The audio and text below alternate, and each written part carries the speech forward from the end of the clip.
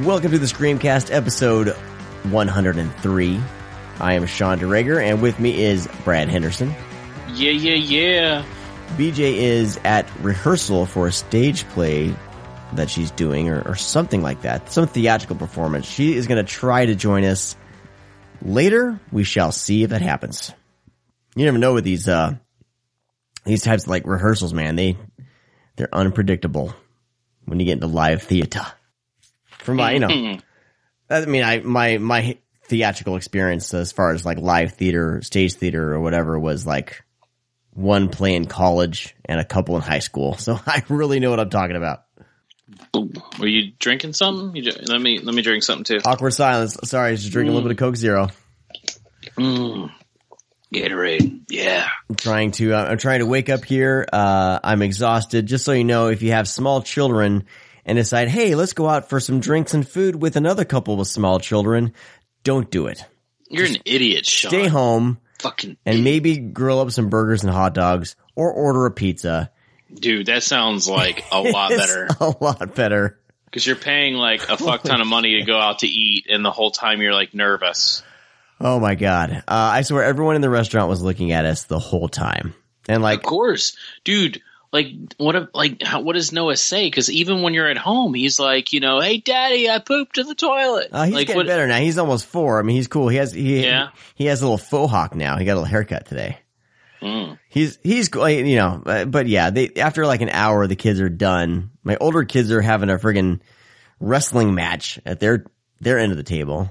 And the other 2 kids of our friends, they're like 2 and 3. So they're just like, that sounds like nightmares, dude. It's just a nightmare. We just kept ordering drinks for us. So, sounds good. We're parents of the year. Your kid misbehaves, order another drink. And then you go home and talk about porno. It'll be okay. Yeah. Today. You're father of the year, dude. Father of the year. So if anyone wants to make me a plaque, drop me a line. But yeah, today we are talking about Vinegar Syndrome's April package. Emphasis on package. We're not above any sort of stupid puns around here. This one I was very much looking forward to because it is the release of Dolemite. Dang, dude, Blu-ray. You said it. Dang. You sound like Rudy Ray Moore. Rudy Ray Moore in HD. We'll be talking about that. The other things that came along in the package were Trashy Lady starring Ginger Lynn, Unveiled, and Harry Reams on DVD, and then All Night at the Pono, 12-unit continuous show. Oh DVD my God, set. dude! What is this, like 12 hours of just uninterrupted? Yeah, a unit is hours, and it is literally 12 hours. And I am going Did you to endure talk the full about 12 it. hours? I will talk about it when we get to it, Sean. Awesome. I can't wait. Don't want to spoil it for the listeners already. But first, before we jump into all that, let's jump into what's on our doorstep. Holy cow, I almost forgot. We'll get the door.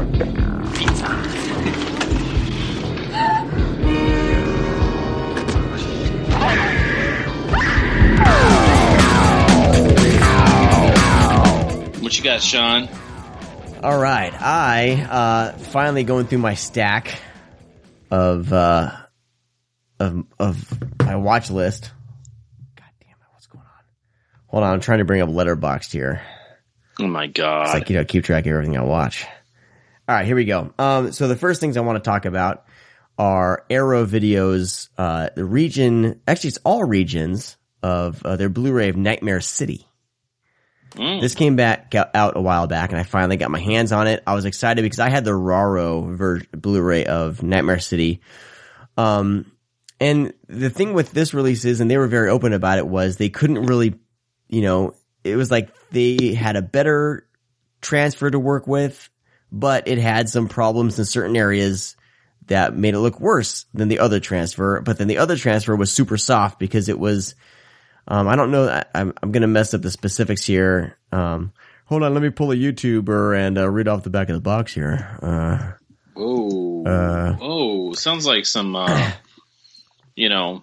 It doesn't have it on here, but basically they used two different negatives. One I think was the inner positive, and then the other one was something else. But they're both 30, I think they're both 35 millimeter negatives. But they have the thing I loved about it was they have kind of a short little featurette on the limits of restoration, and they show the two different versions kind of side by side, and what the things that they could improve on with one of the negatives that Raro didn't have their hands on, and then compared to, I think the other transfer was pretty much what Raro had to work with for that, because that Blu-ray was pretty like muddy looking, and it looked like you're almost watching it through a dirty window sometimes, because it was soft. Yeah, but well, that's what I think everybody has been used to, even from the VHS to Blue Underground's DVD. Yeah. It looked very cloudy. Mm-hmm. That's what I would say it looks like. So that version's on this Blu-ray, and then they have their new scan, which has some print damage in certain spots. But I think I liked it was the clarity on, when it was clear, it was amazing. And for a movie like this, if it's clear, I can almost look past or forgive any of the, damage to the film, because it almost gives it kind of a grindhousey feel. I'd rather have it be clearer and deal with that than have it be muddy all the way through. So, it was pretty cool. I'm glad to have this version. So What'd you think of the movie? Nightmare City is awesome. I love this flick. Yeah, no, I like how they all look like they have pizza on their face. Yeah, the makeup effects don't look any better in HD, but it's you got it's a lot of fun, dude. I love that ending though. You got violent zombies, classic. Yeah, violent zombies classic, with weapons, and they're running, and the opening airfield sequence is pretty fantastic, and I don't know, it's great. So it's how all of Umberto Lenzi's movies were. They're just, I don't know, they're just very gritty, and most of the time they're very violent. His some of his like giallo films, like Knife of Ice and Eyeball, like they're pretty violent giallos. So I always kind of dug his style. He also has that Spring Break movie. Like, it's called like Welcome to Spring Break. It's really fucking good. I think it's called, what's the name of it over here? I think it was released on VHS as Welcome to Spring Break. And then when it hit DVD or something, it was called like Nightmares. That's that movie. Nightmare Beach. Like a fucking guy like in a motorcycle helmet. Like it's really fucking cool. But I think it's all his movies. So it's nice to see, a company take the time to really show Lenzi's vision as much as, how it was meant to be seen originally, like if we were in the theater. So it's pretty cool. And it's a nice, I have that Blu-ray too. And it's really nice. I actually never picked up the Raro video, just because I don't know. It was one of those things I just never got around to. And I've seen the movie so many times, and I had the DVD, and I had the big box VHS when it was called, City of the Walking Dead. And then, I was so familiar with the movie, just never picked it up. But I knew Arrow went through all that trouble, and right, they even had a whole write up on their blog about it. I was like, I totally got to give that the time of day. So yeah, and that's why I got it. I sold the Raro one and got this. So yeah. All right, so next up, dude, I finally got around to seeing, after all this time, Rutger Hauer in Split Second. Courtesy 101 Films. This is a Region 2 Blu-ray, or Region B Blu-ray. And you get this on Blu-ray everywhere besides from the U.S. Yeah, so weird, man. It's like, I think it's because of the HBO thing. I think HBO. Oh, that's right. That's the reason why. It was on DVD, and that was, I think it's long out of print. Yeah. But yeah, this thing, it's a hell of a movie, man. It's pretty great. Rutger Hauer firing on all cylinders, as you would expect him to be. It's basically a cop versus cop trying to track down a serial killer. It's like a buddy cop. Buddy cop. Yeah, buddy cop movie. Trying to track down a serial killer, and this is there's no secret. The serial killer happens to be an alien. Who looks like Venom. Cross between Venom and the aliens from the movie Aliens or whatever. But it's pretty great, man. The dialogue on this movie is pretty fantastic. The buddy cop dynamic. I mean, it's a goofy as shit movie. It takes place in the near future where all the polar ice caps have melted and there's just water everywhere. Everything's flooded. It's always raining. And which I don't know. This is a low budget, but you got to think like having all that water had to suck in the filming of this film. Yeah, I mean, I agree, but I mean, the way the movie looks and feels like, you know, it's nice to actually see, you know, an HD copy of this because the cinematography has always been like, I always thought it was great. And the same thing with Tony Malam's The Burning. Yeah. I think The Burning looks fucking fantastic as a slasher film. It's really well done. It's really well shot. You know, the camera work is really great. And I think that's the same thing with Split Second, especially towards the last like 15, 20 minutes. Mm-hmm. I mean, I just love how wet it looks. It's like if you took The Crow and like Dark City together. Yeah. You know, it has that gothic, like, you know, that gothic feel.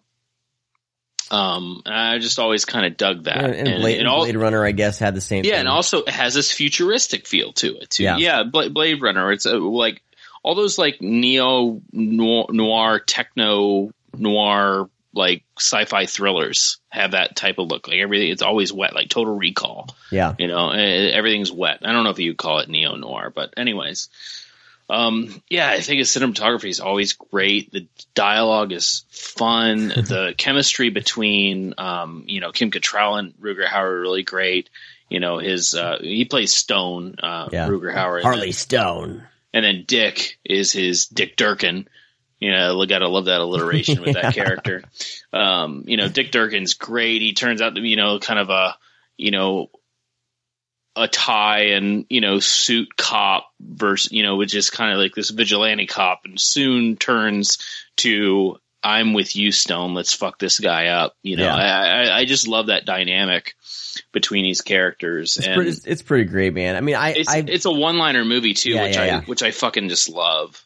Yeah. You don't get very many movies like this. I mean, this is like early 90s, you know, you'd gone through the 80s, and there's a certain appeal these movies have that even though they're lower budget, there's like almost a confidence to these types of films that they're just like, they know what they are, and they're fun. I mean, the alien may not look incredible or whatever, like it looks good enough for what it's in, but it's like, well, it's also hidden, you know. It was one of those things where I mean, probably due to budgetary constraints that totally. You know, they hid the alien, but I like kind of the, you know, secrecy of showing the killer alien, because like it's an alien, but also at the same time it has this very humanistic serial killer side.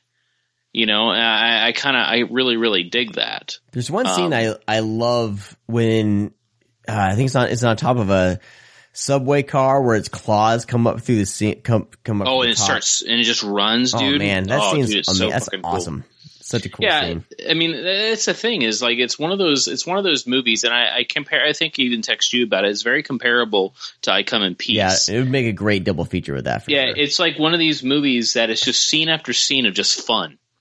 Yeah, like you know, it might not be the most coherent story or something that's really well written story wise, but between dialogue and action sequences, like this is like some of the best like buddy cop, like insane sci-fi horror movies there are. I mean, because we have our buddy cop movies that are great, like Lethal Weapon, obviously, but this is like Lethal Weapon in a horror aspect. You know, I always looked at those movies, and I've always really liked it, and I love the fucking guns.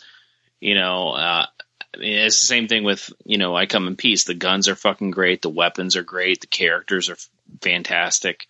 You know, even have that kind of the same dynamic of them chasing an alien. Yeah. You know, so I think it's a great double feature, and you know, I think they're both wonderful looking movies, and you know, it's a staple of my childhood, these two movies, and especially Split Second, because I saw Split Second because my mom actually told me to watch it. You know, I think she caught it like on HBO or rented it or something like that when you know, she like was up late, and then she was like, Brad, you gotta see this movie. And in a TV guide back in the day, you could like flip to the back and it had the movies alphabetically and when they were going to play. and she like looked it up and she saw Split Second. She's like, hey, it's going to be on like on Monday at like 8 p.m. Let's watch it. And that's my first like, experience with, Split Second is my mom, nice. Telling me to watch a movie, which is pretty fucking cool. Yeah. And staying up late with her watching this alien flick. She loved that type of shit. So yeah, that movie is pretty special to me. I think it's pretty affordable, through Amazon UK. Yeah, it also has Cult Classic Collection in Germany released it. I got mine for like $6, I think it was. So yeah, it's pretty affordable. I mean, they're bare bones, of course, but this is the only way you can actually see it in HD. It's not streaming anywhere. It's not, No, I think the DVD is pretty unavailable too. I think it's pretty high up there. Yeah. Yeah. And I think 101 Films released it, Cult Classic Collections, and there's one more that did it. I was thinking that's at because 101 is UK. Yeah, I was thinking it would be getting domestic release at some point, but I don't know, man. We still haven't even have the Hitcher on the original Hitcher. We need Split Second domestic release. We also need No Escape, man. With it's the thing. Ray Liotta. That's all those fucking HBO, and the same thing with Full Eclipse. I think it's another HBO title. Yeah, but someone needs to get on that and release these somewhere. I don't care where. Even if it's a Region B thing, I don't especially even No Escape. We always hear about Lionsgate and shit like that, which we'll talk about probably in a minute. But like, what? No one talks about HBO, about the rights. I mean, obviously HBO is high up there, but no one ever mentioned like if it's it's something maybe we could tweet to like Arrow or something if they've attempted. I mean, obviously they probably attempted, but is it like Lionsgate where they're just very like they don't even respond to licensing out their films? Yeah, who knows? Who knows? All right, and then moving along here. So let's see here. I think I got. One more. Oh, I finally watched Quentin Tarantino's The Hateful Eight. And I fucking loved it. It's amazing. I loved it so much. I don't know, like, I've seen, like, kind of split reactions to Tarantino films, especially the last few, I think. Even with Death Proof, which I loved Death Proof. Yeah. I don't know. I'm with you. I mean, Grindhouse as a whole, I loved it. I saw that in the theater and I had a blast. So The Hateful Eight, Tarantino's spin on a Western, and I don't know what people are expecting. Like, you've seen enough Tarantino films by now, that most of the plot, a majority of it, is going to be driven through dialogue, with the exception probably of Pulp Fiction and Jackie Brown. Most everything else is, scenes of just dialogue playing out, bringing the plot. With the exception? Pulp Fiction's more of it has more than just the dialogue. I think that one and Jackie Brown is the most straightforward Tarantino's ever been with the film.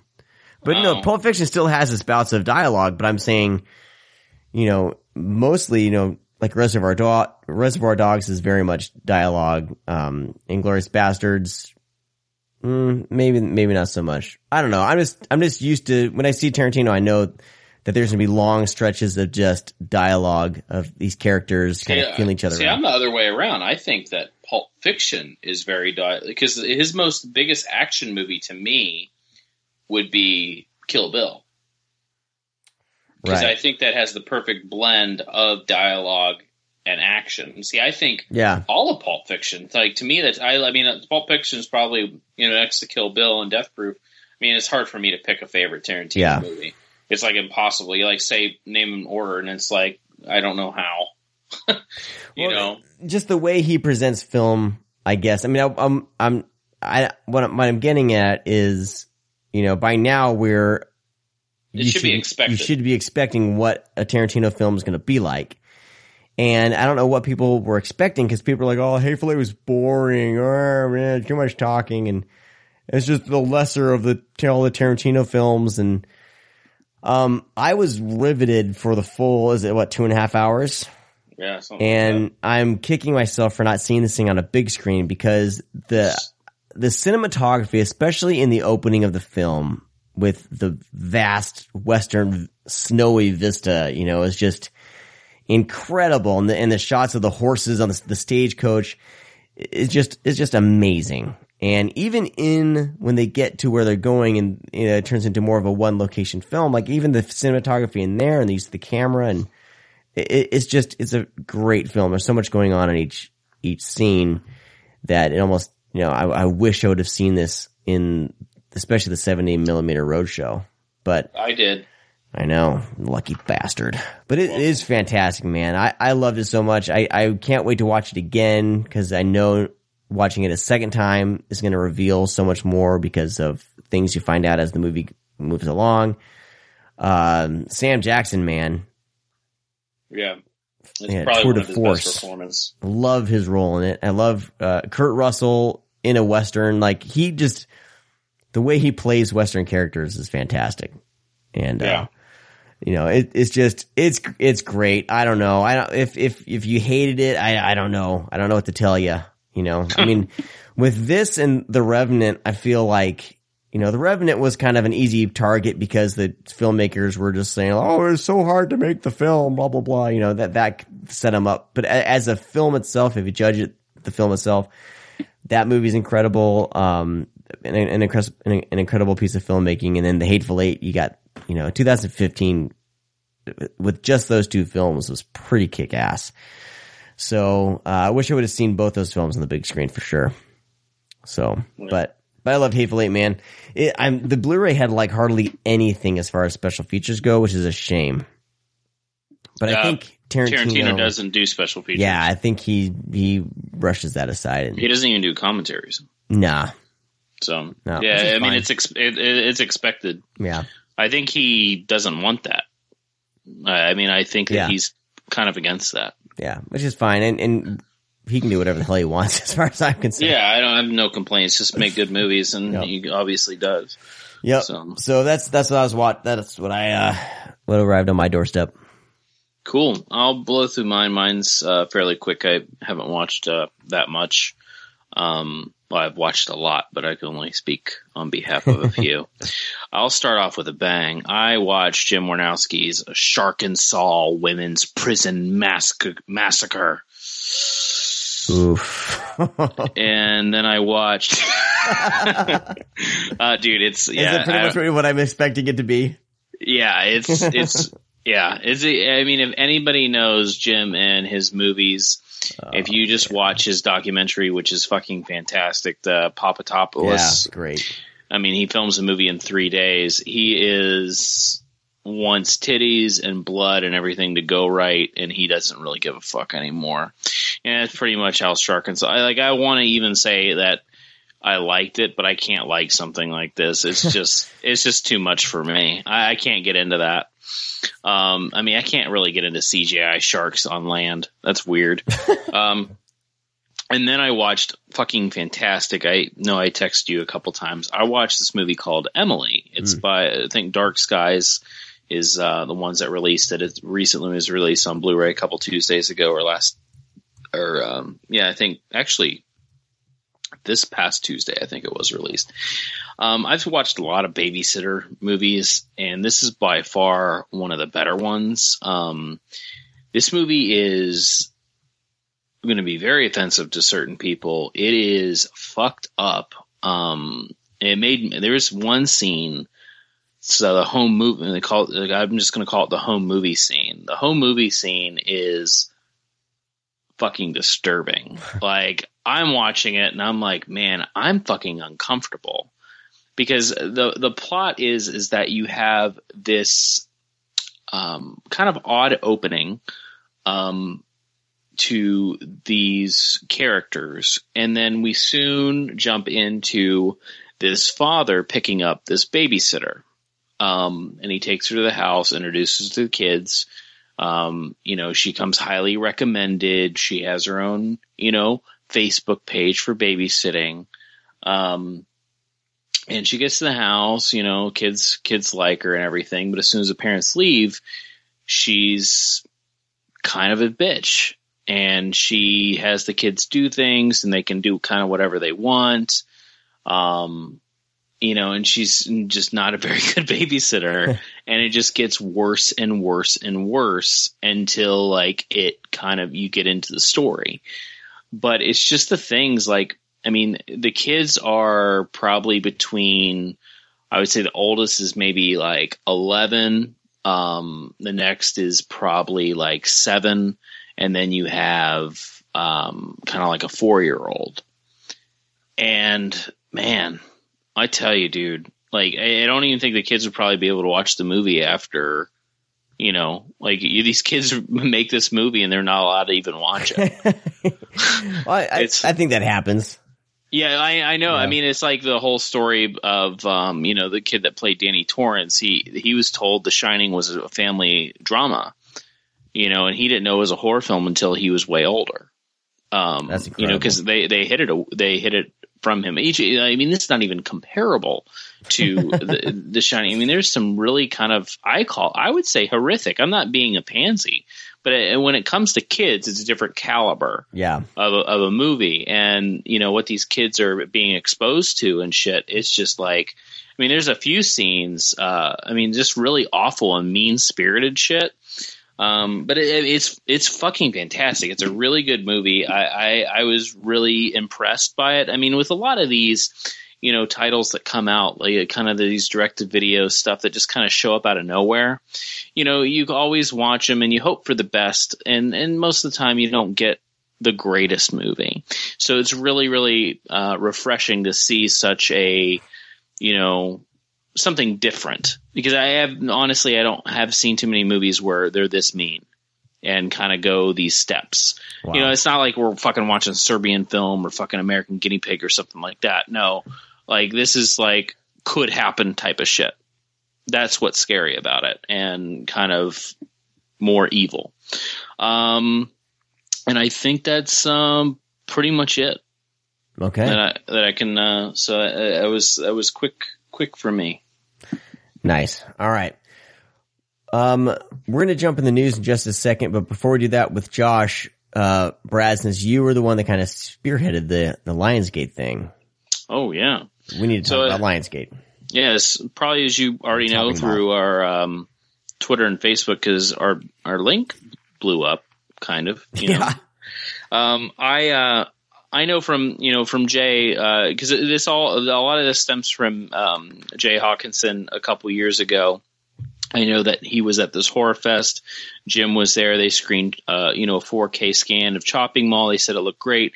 He said he's working with Lionsgate, and that was the end of it. Mm-hmm.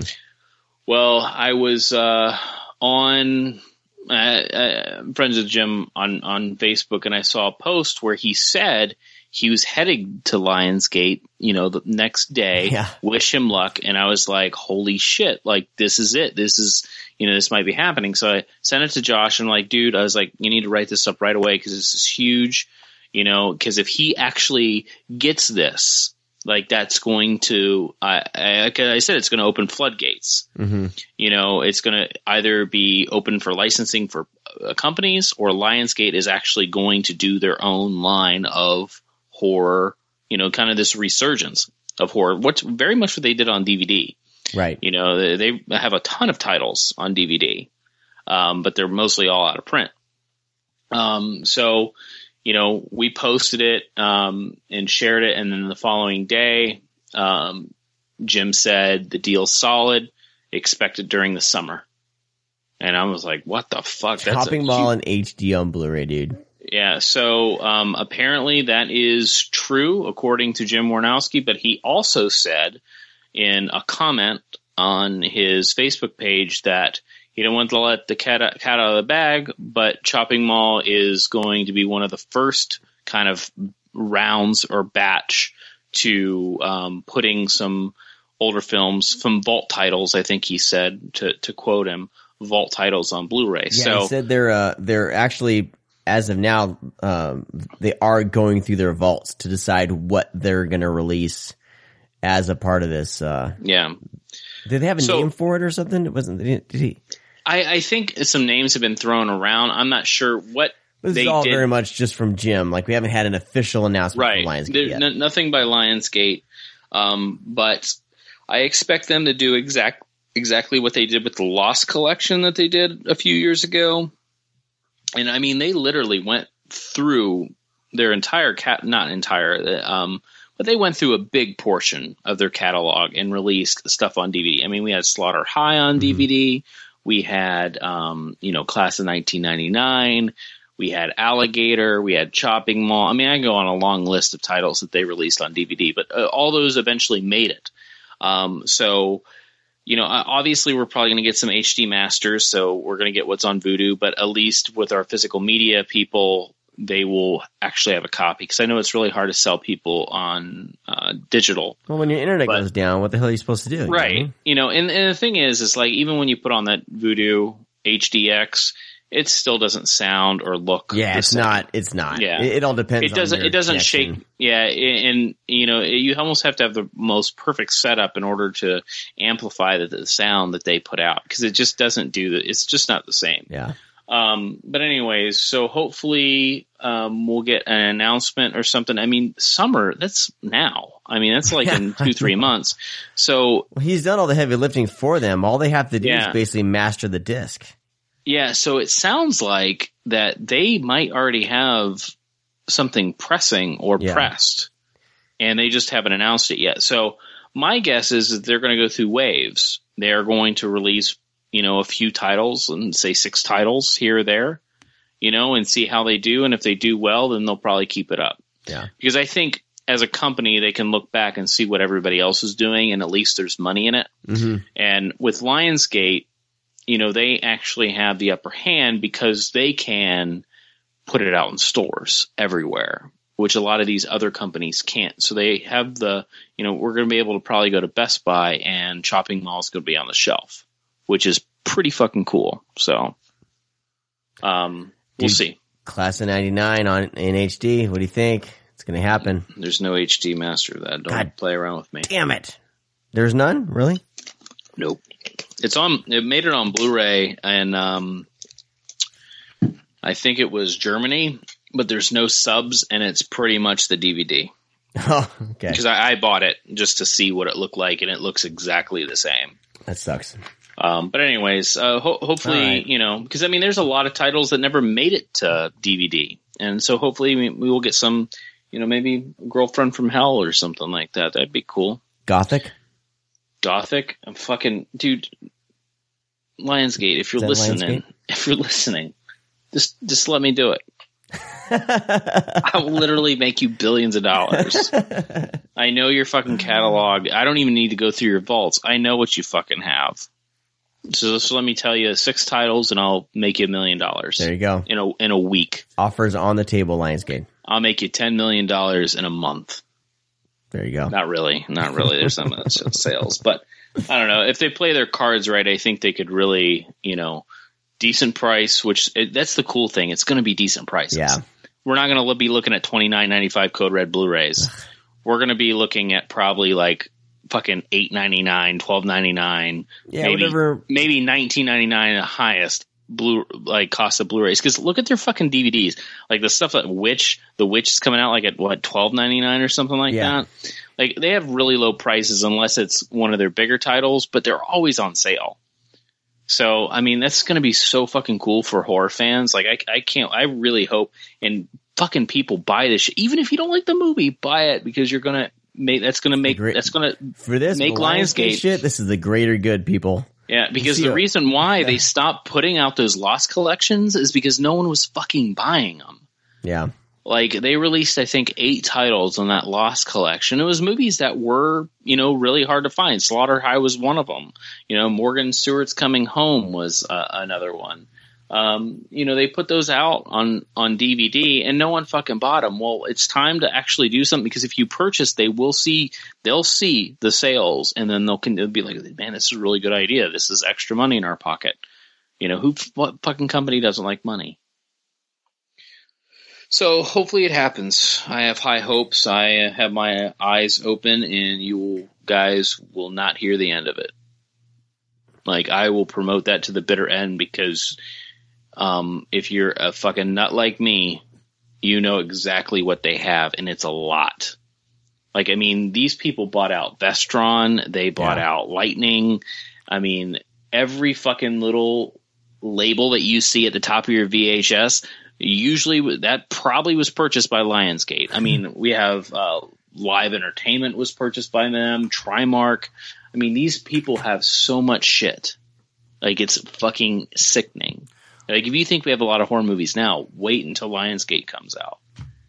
It's going to be insane. Oh, yeah. I didn't even think fucking Vidmark and IVE they have. Like, it's just, like, there's so much. So much. Nice. So anyways, all right. Right on. All right, well, let's jump into the news with Josh Obershaw, and we'll be right back talking about Vinegar Syndrome.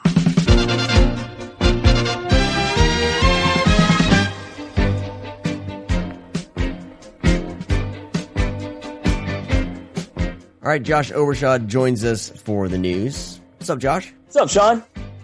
I'm doing well. All right, so me and Brad just discussed the Lionsgate thing, so we can lead off with that quickly with Lionsgate, and then we'll jump into all the other shit that went down.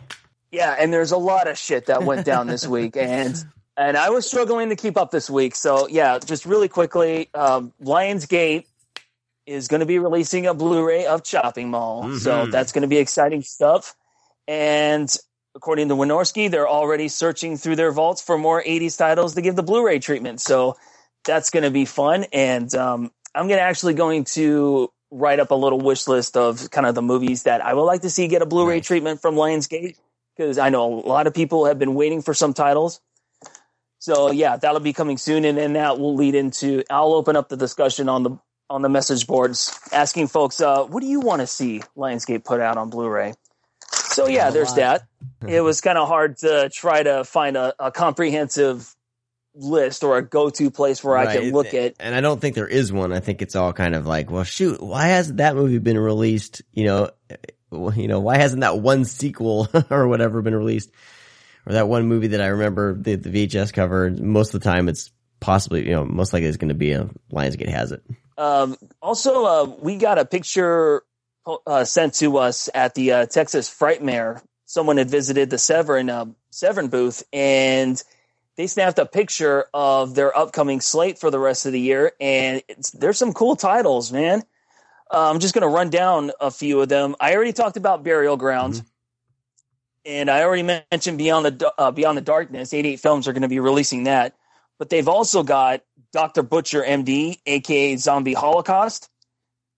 Let's see. The Other Hell, Christina, Lady Libertine / Love Circles, Eaten Alive, which is not the Tobe Hooper movie. This is the 1980 film directed by Umberto Lenzi, who of course directed Cannibal Ferox.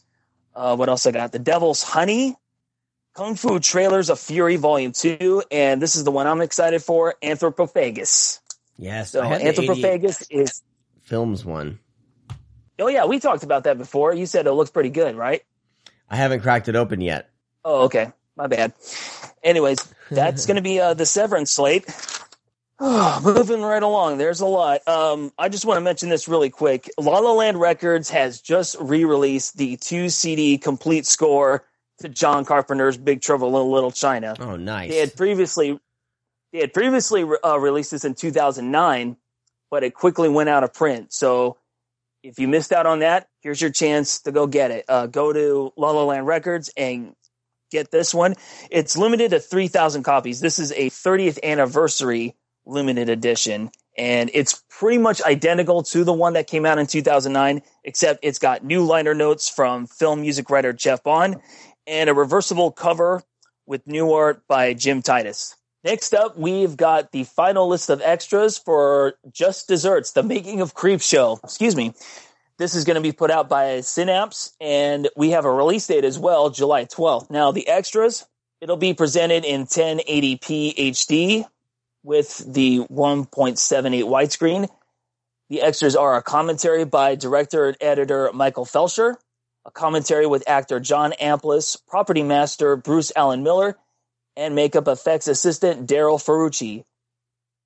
Followed by Creepshow Days, an interview with director of photography Michael Gornick, some extended interview segments with George Romero, Tom Savini, and Bernie Wrightson.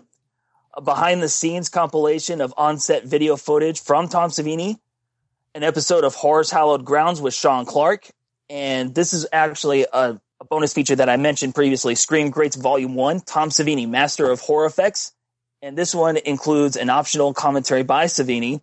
But in addition to that, there's also a vintage 1982 Evening Magazine segment, which was shot on the set of the film, featuring rare cast and crew interviews. Wow. And lastly, there's a behind-the-scenes of Creepshow photo gallery.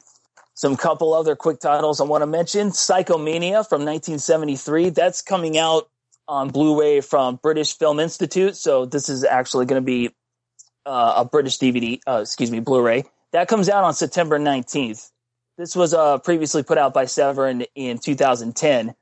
And the BFI is also going to be releasing Ken Russell's Women in Love starring Oliver Reed, also on September 19th. Do you remember me mentioning on the site that Code Red were going to be releasing 2019 After the Fall of New York? Yes. Guess what? 88 Films are releasing that too.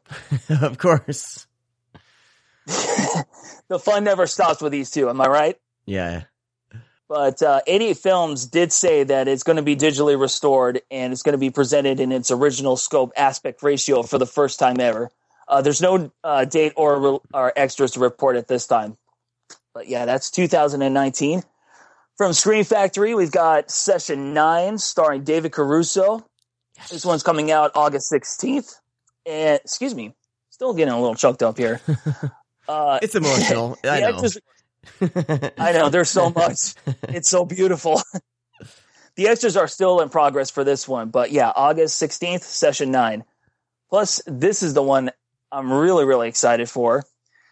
Invasion of the Body Snatchers from 1978. Screen Factory are releasing a collector's edition of this one. It comes out August 2nd. Now, as far as extras, quote, specs and extras, both new and existing, will be announced sometime in June. So stay tuned for news on that one. Yeah, I have the Blu-ray of this already. You know, it's just like, I think a bare bones one or something like that. But I don't think it looked that good. So I think I'm hoping that they do a restoration on it or something like that. So I hope so too. I'm waiting to see what the specs are before I really bite down on this one. I mean, Texas Chainsaw Massacre 2, that release, because I already own the Blu-ray of that one, I double dipped because they did such a great job.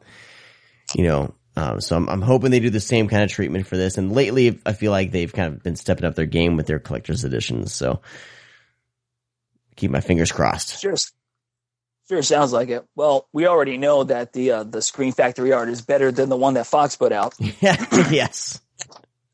Because I've seen what that looks like, and I'm not a fan. Nah, it's not good. All right. So I got some news stuff to report. Since we're on the subject of Shout Factory, it looks like Shout Factory are having another sort of what you would call like a sub-label, kind of like Screen Factory. This one's called Shout Select. And they're going to be releasing a lot of cult classics and fan favorites that aren't necessarily horror, but some are genre, some are not, but they're going to be fan favorites that people have been clamoring to want on Blu-ray. And the big one, The Adventures of Buckaroo Banzai Across the Eighth Dimension. Finally. I just bought the Arrow one. I know. Oh, really? Yeah, I just got it in the mail last week. This is pretty funny that now we're getting a domestic. So, but yeah, so I'm excited to see what Shout Factory brings to the table with this one, and I'll probably end up buying it too. From the sound of it, it's gonna be huge. I mean, it's gonna be packed. I mean, they already said it's gonna be 2 discs at least, and I mean, the MGM DVD had a lot of stuff on it. I can't remember all of them at this moment, but yeah, it's gonna be a good one. There's already gonna be a comprehensive retrospective. Who knows how long that's gonna be and how much space that's gonna take. That'd be amazing. Yeah, this one comes out August 16th, by the way, and also the art looks incredible. That's great. You can pre-order that one. They also announced John Carpenter's Elvis. That also comes out on August 16th. So there's another John Carpenter title to add to the pile. And Details are pretty minimal right now for these two because they're just titles that are announced. There's nothing else to them. But there is going to be a collector's edition of 1989's Roadhouse. I know there's a lot of fans out there for Roadhouse, so I'll let you know what the extras are going to be for that one. And the most triumphant news, of course, is Bill and Ted's Most Excellent Collection. It's going to be a 3-disc set. Unfortunately, I don't have any other news for you in regards to this title, but this is going to be a good one. I just bought Bill and Ted's Excellent Adventure on Blu-ray, of course, too. So maybe that's what I got to do. Just finally buy things and then they'll get deluxe releases. Well, especially when it comes to like MGM titles. I avoid getting those until I know for sure that, somebody like Shout Factory are going to be putting them out again, because it just seems like that's an inevitability now. Yeah. Cool. Well, that's all the news I have, Sean. All right, man. Cool. Thank you very much. No problem. We'll see you guys next week.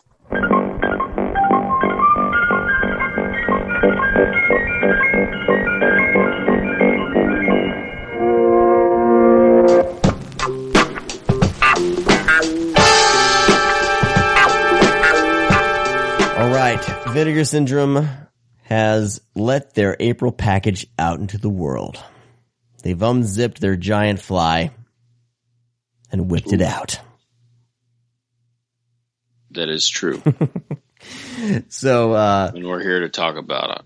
We're going to talk about, we got our homework a couple weeks back, and we have done our homework.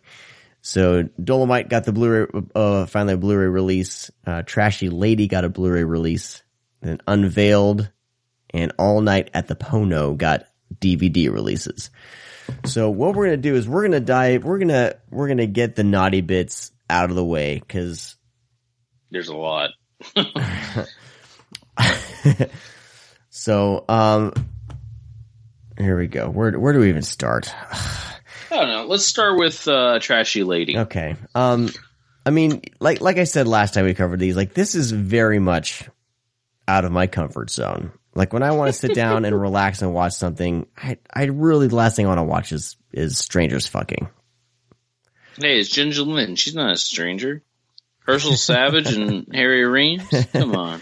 I guess. I mean, if you've seen these, they are not strangers. But so it's a little bit, for me, it's in a weird way. It's like it is like, oh God, I gotta watch these. Well, yeah. I'm just being honest. You know what I mean? Yeah. It's not, when I seek out entertainment, it's not what I seek out. And especially with the hardcore stuff, it's just almost too explicit. Like, I like Tinto Brass, like, you like sexploitation. I like sexploitation and a little bit of like more of the softcore erotic. Like, if there's a story and the story lends itself to more adult situations, that's what I'll watch. Like, Tinto Brass's Black Angel, which is also known as Senso 45, like, that is a fantastic film with some sex in it, but there's a reason for it, and it's very much this relationship in this wartime setting, so it's that and Salon Kitty, things like that are right up my alley.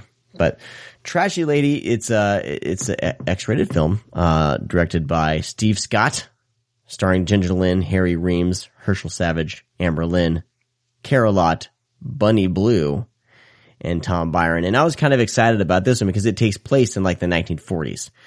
So I was like, oh wow, we got this like 1940s, sexy time film that won awards apparently for cinematography and stuff like that. And I was like, oh, okay, this might be something. So, unfortunately it wasn't in the vein of like Corruption or, Sex World. It was pretty much just a porno.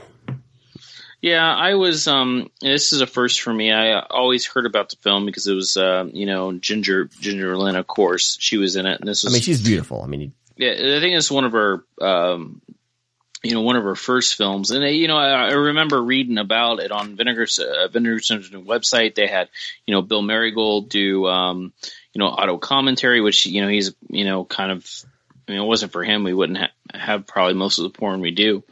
But, I was really excited to see kind of, what this is like, maybe set in the 40s or something.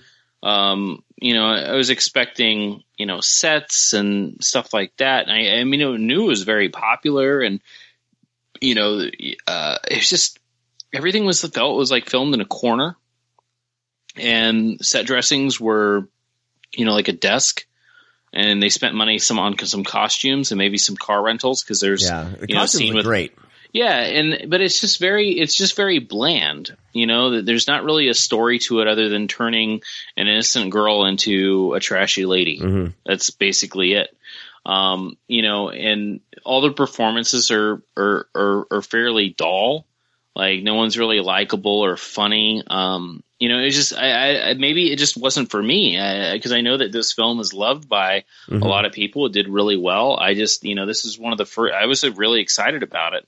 I just, I was like, yeah, I could really, there was reasons why I couldn't get into it different from you, but I was just, I don't know. It was just like every time that we started talking, someone's mouth opened and a dick was shoved in it, rather than actually, actually having any dialogue. So, obviously it will do well, because it's, it's definitely one of those awaited films, I think, for a lot of collectors and people that enjoy, pornographic cinema. I don't know. That's the very first time I've ever probably said that I wasn't the biggest fan of pornos from Vinegar Syndrome. I don't know. It just didn't hit me right. And this is, I know that's not bad out of over 120 releases. So, but anyways, it's a pretty good average. But this thing, it looks great. I actually didn't dive into the commentaries. They actually have two different commentary tracks, and I probably will listen to Bill Marigold, because I think he's fucking hilarious. He's a very smart guy. I'm very much interested in checking out the commentaries. Maybe if I put something over the screen and just listen to the commentary or something.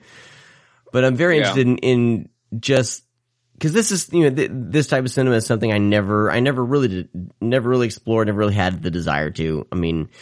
So for me, this is all kind of new. But as a lover of film and cinema, I'm always interested in, the behind the scenes, and to have like a commentary, there's two commentaries, for a film like this.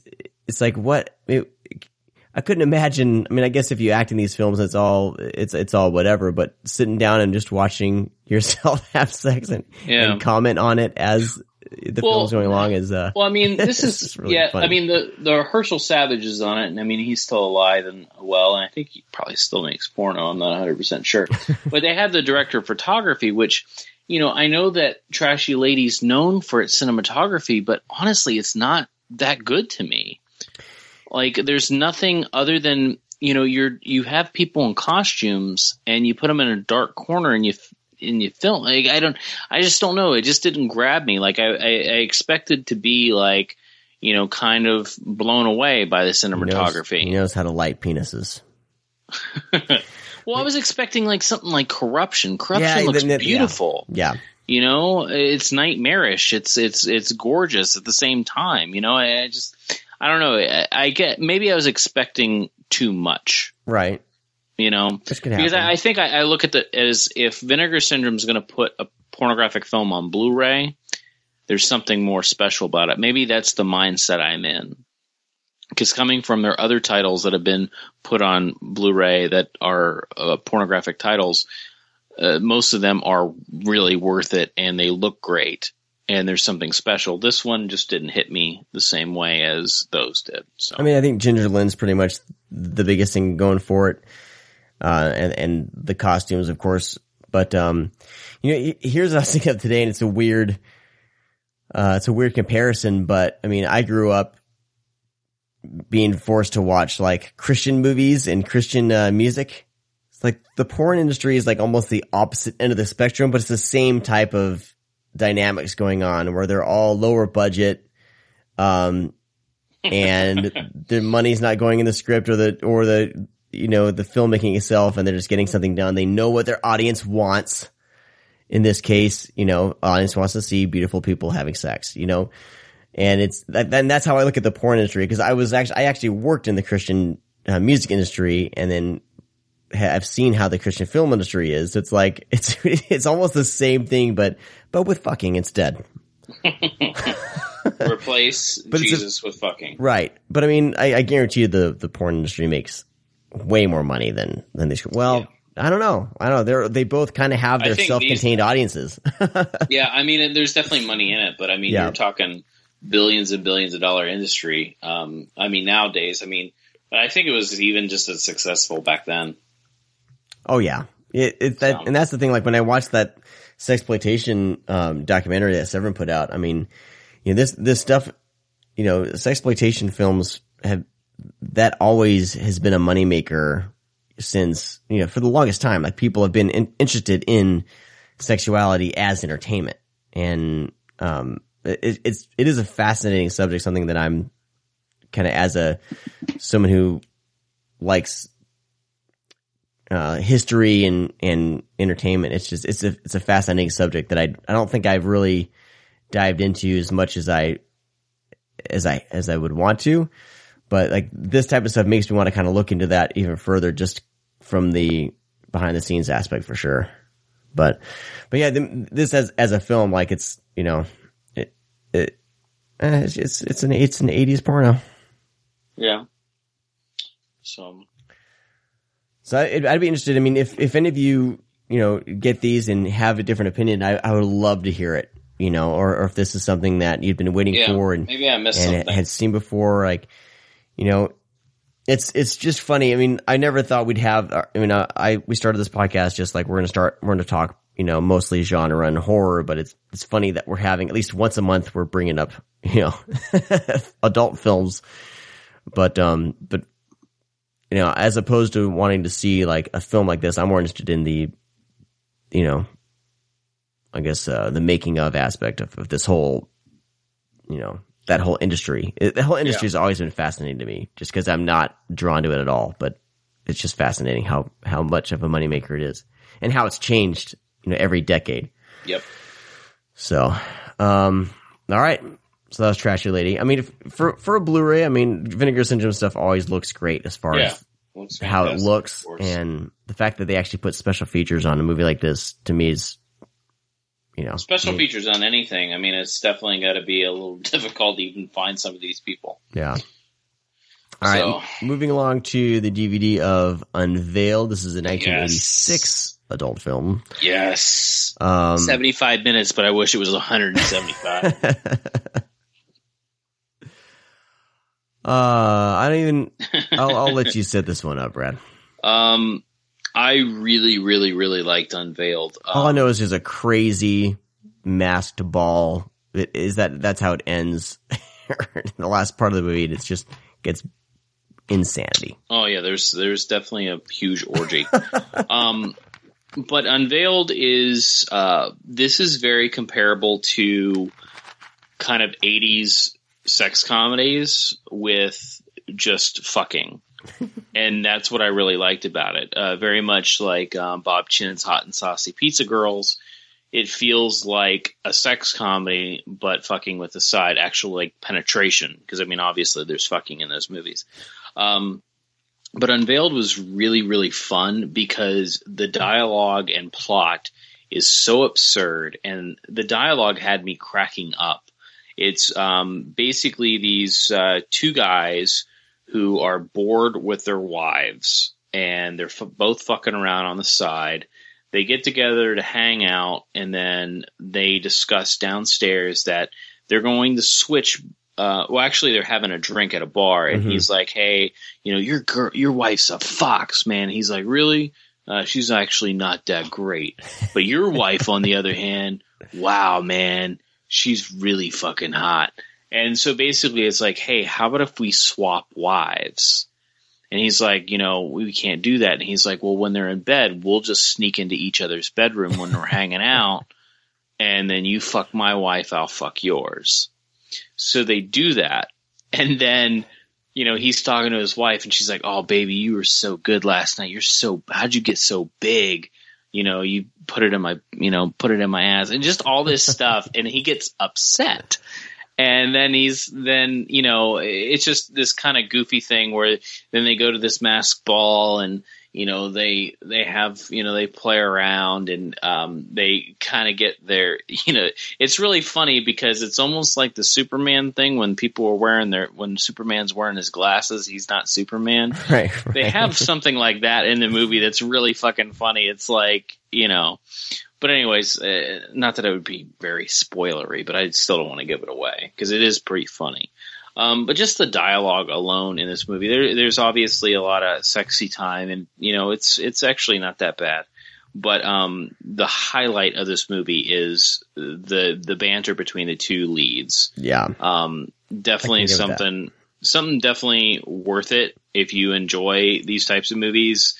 The dialogue alone is top notch for a pornographic film, like exactly what you want to hear, where it's just pure comedy and just the delivery and kind of the cheeseball lines that they say and just goofy shit. It's totally worth it 100%. So I was actually, this is a nice little surprise because, sometimes we get the really serious pornos and then sometimes we just get kind of laugh out loud, just goofy pornos. And that's the type of stuff that I like. I like to laugh at the kind of the almost situational pornos. Mm-hmm. So, it's a sitcom. It's a sitcom porn. Sit porn. There we go. Except it's 75 minutes, but definitely, actually Susie Randall is, the director of it. So if her work, she's obviously been around for, quite some time. And I don't know if, with these movies, I really want to know if, who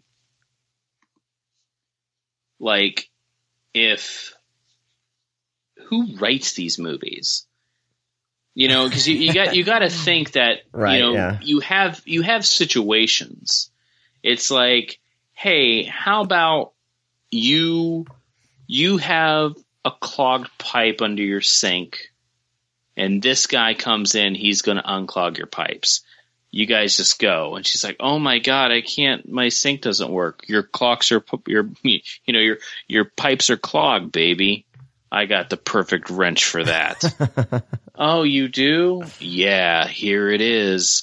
That's kind of what we're used to. But I mean, there's long sequences of dialogue with these characters, and I mean, it's like if you write this, what could you do outside of the spectrum of making like a comedy? Because I feel like, I mean, some of these people could be, writing under assumed names for these films. You know what I mean? It's true. I mean, not that I think that fucking, John Hughes wrote the fucking movie. Well, no, but I mean, Wes Craven did an adult film. Yeah, it's true. Name. But it's just like one of those things where I would really like to see, something come from this. Like whoever wrote this actually maybe wrote a sex comedy from the 80s. Right. So I really think they could pull it off. But anyways, Susie Randall, she's been around she's a photographer for Playboy and stuff, and then she, became a director, and she's still around, man. She's like probably in her 70s or something. Wow. But yeah, she she has her own website, and she's very popular in the porn community. So seeing this movie, with her behind the camera, and it's always kind of different when you have female directors. It's not too common, just like the horror industry. That's horror, by the way. It's just, I don't know. There's a different aspect, and I think I kind of like how they really focus on kind of these dumbass guys. Yeah. It's an enjoyable film. It was almost delightful at times. So, but anyways, I give Unveiled definitely 2 thumbs up. So. Wow. All right. Moving along. to this next set. Here we go. All Night at the Pono. 12-unit continuous show. You got All American Hustler, Carnal Go Around, Succula, Homer the Latecomer.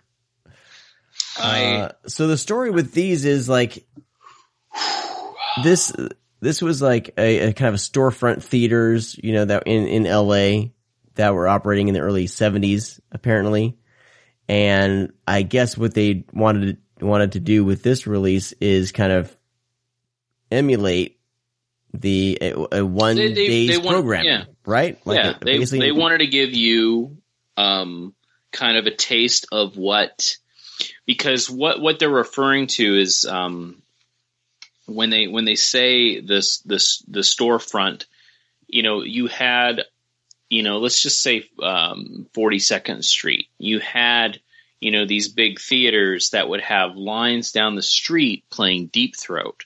And you had everybody from kids trying to sneak in to grandma to people on a date going to these theaters, watching these, you know, pornographic films. Well, then you had a lot of these other theaters that would just run porn all day.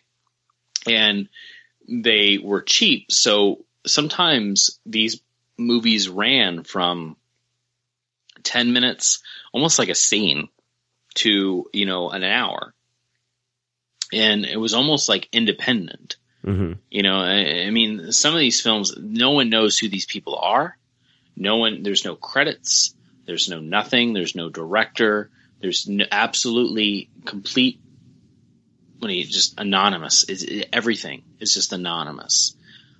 Because it's like these people would make these films like on, you know, 8mm, 16mm, develop them, and then sell them to these storefront porno theaters just to run. That's what researching it, that's kind of what it was like.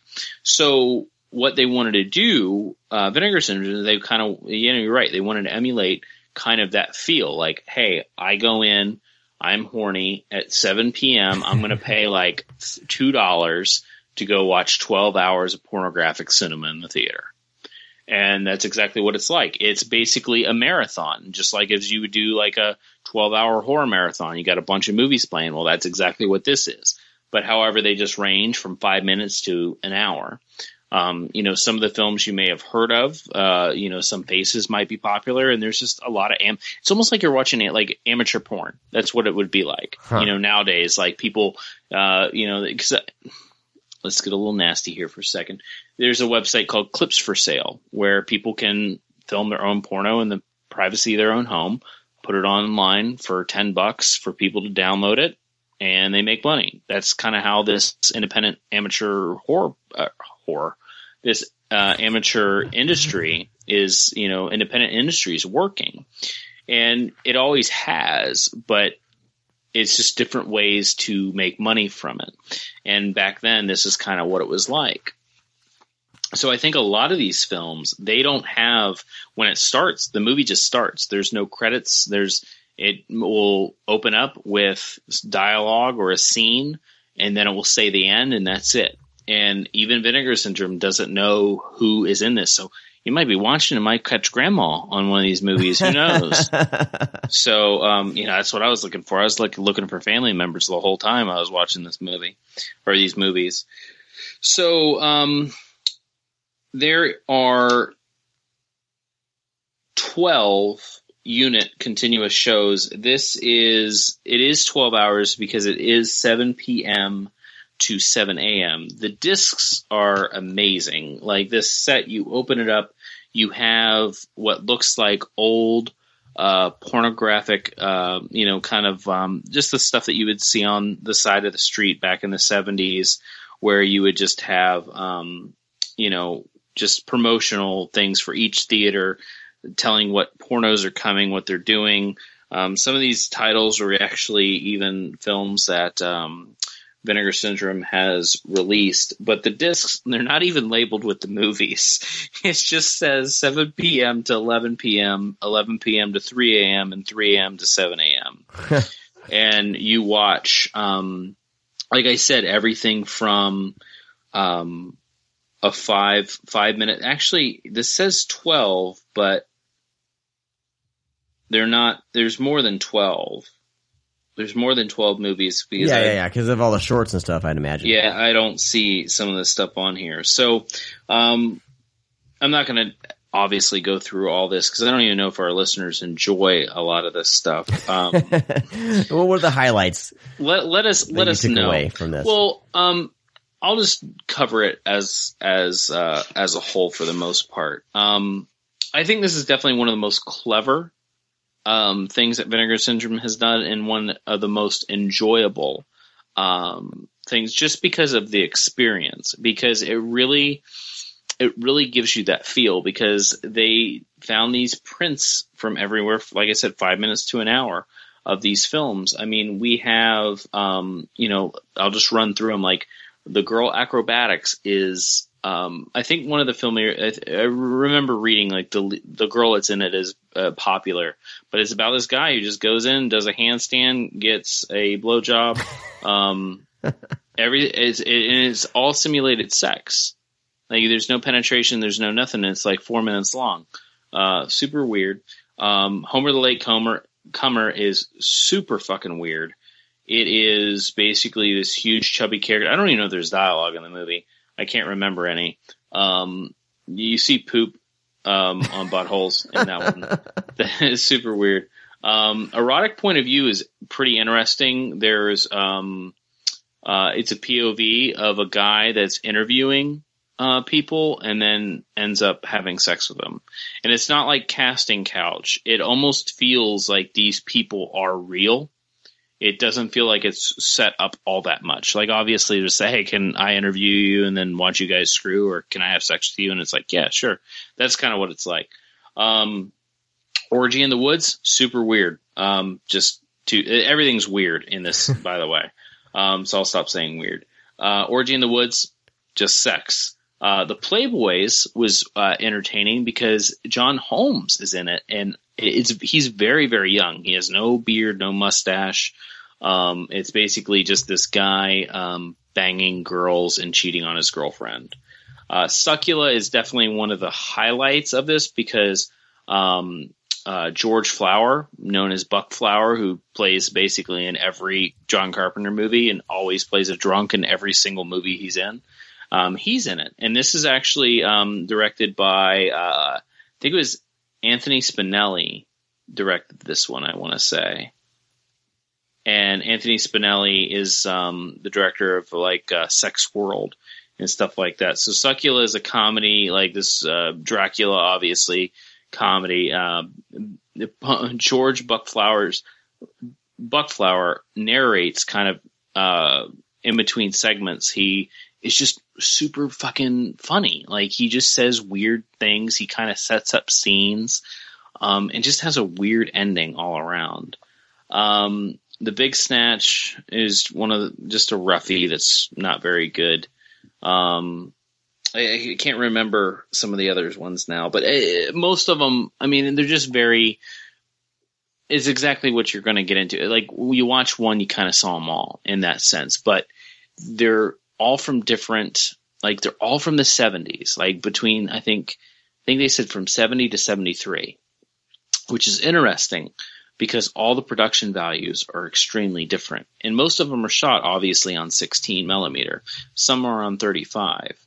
But it's just interesting to watch kind of something as horrible looking as Orgy in the Woods or Homer the Late Comer, to see something as shot differently as something like Succula, or they had All American Hustler, where they look completely different. So it's fun to watch the production values. Also, just seeing this, it's almost like collaborative short films together from filmmakers of the pornographic area in the 70s. Just putting everything together and just watching it straight. And I obviously didn't watch 12 hours straight. Oh, you didn't do it? You didn't just pull it all night or just watch them all? No. I went through them slowly. And some of them, sex scenes, obviously, some of these sex scenes are like 20 minutes long. And I fast forward through most of it because it's literally like 10 minutes just of an extremely up close, penetration scene. And it's like, I'm not getting anything from this at all. And it's frankly, it's wasting my time. Right. Exactly. That's how I feel with most of these. Well, I mean, the stuff in between is pretty interesting. Right. And I really think it's truly a great set. I don't know if this will necessarily sell well. But it's such a cool idea though. And it is. And they did go all out with the packaging's fantastic. Yeah. With the cardboard and you pull it out, and there's, you got the 3 discs in there. And I mean, it's a really cool looking. It's clever. It's interesting. It's definitely one of the most interesting, things that they have done. I guess if you collect if you're into collecting oddities and things like that, this is definitely one of them. This is super, like I've said, reiterated, and I've said it 1,000 times, it's weird. So I don't know how well this would sell if they continue to do this, but I would like to definitely see one from the 80s, early 80s, just to see kind of the difference. But I mean, obviously they also did this because I'm sure that they have a shit ton of stuff laying around that they can't actually put out on disc, because how are you going to put a 5-minute, aerobic or acrobatic handstand blowjob movie out that's no penetration or money shot? True. What are you going to do with that unless they put on exploitation? Well, it seems like if they have so much in the vaults, we're probably going to see more of these. It's one of those things, that they might as well. So cool, man. Yeah, I highly recommend it if you're into weird shit. And let us know, too, about this, Vinegar. Because, I mean, we like talking about it because... personally, I do, because it's super weird. I know Sean is kind of, he's getting his feet wet in some of this stuff. This is all scientific research, basically. And we're getting in, I really want you to see something like a well-made, I wish we could have covered corruption, basically. Well, yeah, but I watched it. I talked about it on the show. But that one, that was like the first one, so that was kind of a shock. But even thinking back on it, I see the kind of, in a weird way, the value in it. And even Sex World, I think that one actually had something to say. And there's, I've been married, it'll be 12 years this year. So that actually had weird, kind of observations on marriage and a marriage relationship, and when you've been with someone a long time and everything. There was some clever things in that film that, you put everything else aside, there's something there, something tangible there, something that can connect with people and kind of be entertaining, and funny and shocking. So, so I've seen a couple, and I know that they're out there, and it's just, I'm not against explicit stuff. I mean, like I said, I've been married 12 years. It's like, this stuff isn't a shock to me. But it's like when I sit down to watch a film, I'm like, I kind of want the film to get to a point. Like, what's the point of this? Let's get to it. I'm not, you'll see. I don't need to see like a 20-minute sex scene. You know what I mean? So, you'll get there. But we'll catch something that's I mean, what we need to do so I can sell everybody on it again is we need to talk about the telephone book. One of my by far my favorite release by Vinegar Syndrome, and I think you would really. I need to watch that. I've almost bought it like 5 times. Dude, just do it. Do it right now when you're on the show. Okay, all right. Just fucking buy it. It's truly a work of fucking art as a sexploitation movie. It is fucking cute. It is funny. It is sexy. It is weird. It is super fucking raunchy. There's animation in it that's really bizarre. I mean, it's everything. It's truly one of the best things that I mean, it would hit my top 10, I think, during 2014 of new films.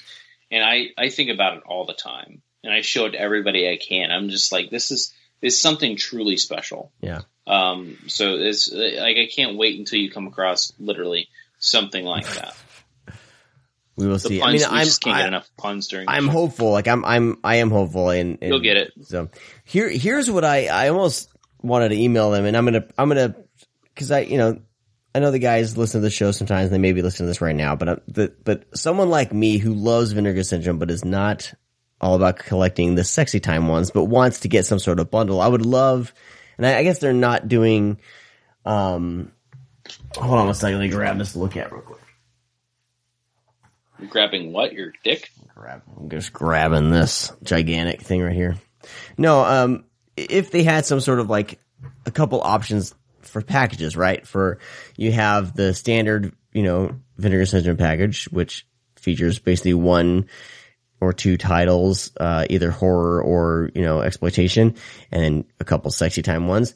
But if there was another option where they would, but I guess they're not releasing enough etiquette pictures, but once they're, kind of going through with the etiquette pictures. I hope they pick that back up. It's been kind of silent. Yeah, it'd be a bundle, a non-adult bundle, a non-X-rated bundle would be fantastic for people like me, And they kind of do that on their, in a way, they kind of do that with exploitation TV. They label it as X-rated. No, I agree with you. Like, I mean, but it is very different from what they have. I mean, we have a Blaxploitation film.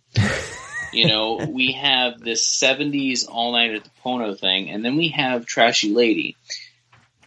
Like, and sometimes we even have horror titles thrown in there. So I'm kind of curious, as listeners, because obviously we have a lot of listeners that buy Vinegar Syndrome titles. Like, do you enjoy the pornographic films too? And let Vinegar Syndrome know, do you enjoy them? Has this opened your eyes to a different side of cinema like it did me? I mean, Vinegar Syndrome is the cause of me liking this stuff, because I never watched this stuff until eventually it came on my doorstep, and I was like, okay, I don't know really what to do with this. Do I watch it? And I did, and I was like, man, there's something. I mean, obviously, I picked a good title to start with. What was the first one you started with?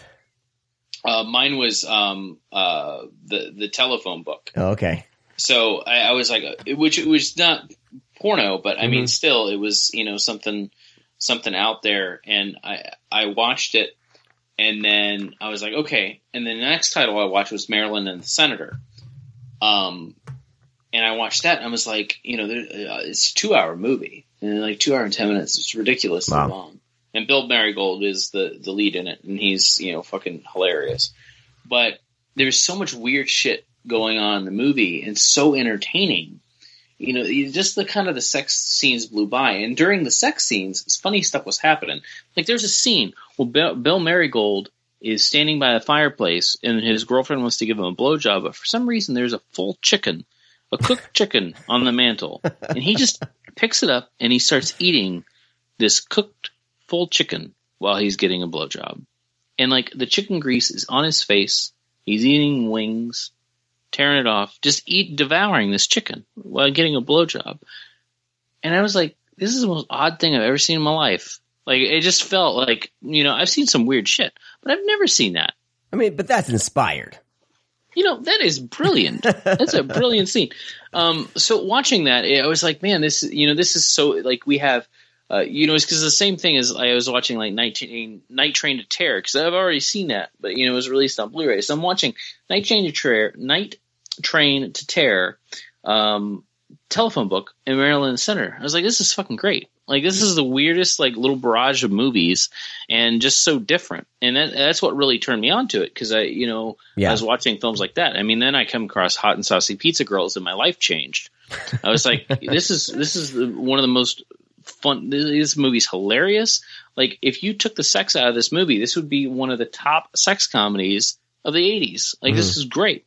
So yeah, I mean, they definitely opened my eyes to a different type of cinema. I mean, obviously, stuff like Trashy Lady and some of the other titles, I'm like, okay, it is okay. No big deal. I think I was kind of on the fence with, like, Blue Ice, kind of the same thing, but a lot of crazy shit's in Blue Ice, it makes you want to watch it more. Yeah. I just really, I'm not a big fan of the standard straight pornos where there's 20-minute sex scenes and 2 minutes of dialogue. I'm not really into that. but anyways, I think with our listeners, I would really like to know, do you enjoy this type of thing? Do you enjoy these movies? And, let Vinegar Syndrome know. I mean, if not, maybe they can develop a package for non-porno. Right. Or, and it's stupid to me to think that it would be just for me, but it, No, I don't think you're alone on that, because I've talked to people before and they're like, I'm not really into the whole porno thing. And the thing is that porn's porn. When you talk about it, you mentioned porno, the very first thing that pops in your head is like Jenna Jameson having sex. Mm-hmm. So not for me, at least. But anyways, porno. You think, oh, porno. Oh yeah. You watch people fuck. Well, there's different caliber. There's a whole range of different types of porno. I mean, we have everything from like sexploitation to, hardcore roughies to, kind of the well-made like stuff like Corruption and Trashy Lady. It's different, all different scale of stuff. So give it a shot just to see what you think. The titles that I mentioned, like, Hot and Saucy Pizza Girls, Telephone Book, I would start off with those and then kind of go from there. I really think people can get into it if you're open to it. And you like if you like cinema, if you like movies, stuff like Corruption and, Telephone Book and Hot and Saucy Pizza Girls, I really think those can get you. Dracula Sucks is another good one. I think those can really get you into it for the most part. But I agree with you. I think they're maybe look into different options. I think that would be a cool thing for Vinegar Syndrome to do, unless this is something that is a major seller for them. Right. Maybe this is what people want, and you are alone. I could be alone. I do want to know though, like, I'm craving some more Etiquette Pictures titles, and I know that they're doing a few of the Blaxploitation through Vinegar Syndrome label, but weren't they going to be putting Sweetback's Badass Song on Etiquette Pictures, correct? Yeah, they are. Okay. I think it's more like films that had a bigger impact or artsy fartsy. Right. Which and the ones they choose are just so fantastic. Yeah, the three right now is Catch My Soul. Yeah. American Dreamer, which, dude, this Vinegar Syndrome podcast right now that's happening, fucking watch American Dreamer. That's amazing. Literally one of the best documentaries you've ever seen in your fucking life. Yeah. It's so fucking good. And then Some Call It Loving, which is Some Call It Loving, which is a great film. It's a beautiful film. I mean, but I think that's kind of, we just talked about those three. That's kind of Vinegar Syndrome style. I mean, next with this Maypack, we have, Rudy Ray Moore's follow-up to Dolemite, The Human Tornado. We have Psychic Killer, that's fucking great, by the way. And then we have the two new Picораmas, which are pretty much, straight porno. So, I mean, you have Blaxploitation, this like horror drama thriller, and then two pornos. I don't know. That's variety, and I think people like variety, and that's something they provide. But variety is the spice of life. Maybe not everybody's into the P and the V. Well, I'm into the P and the V. Just rather be, Yeah, obviously, you'd just rather be the. Yeah. All right, let's dude. We need to talk some Rudy Ray Moore and some Dolemite. I like the way you say it too. You sound Dolemite. I mean, what are you going to say? Like Dolemite? No, you got to say. You got to give the inflection on Dolemite. It's almost like what's that? Dynamite type. Yeah. Dynamite.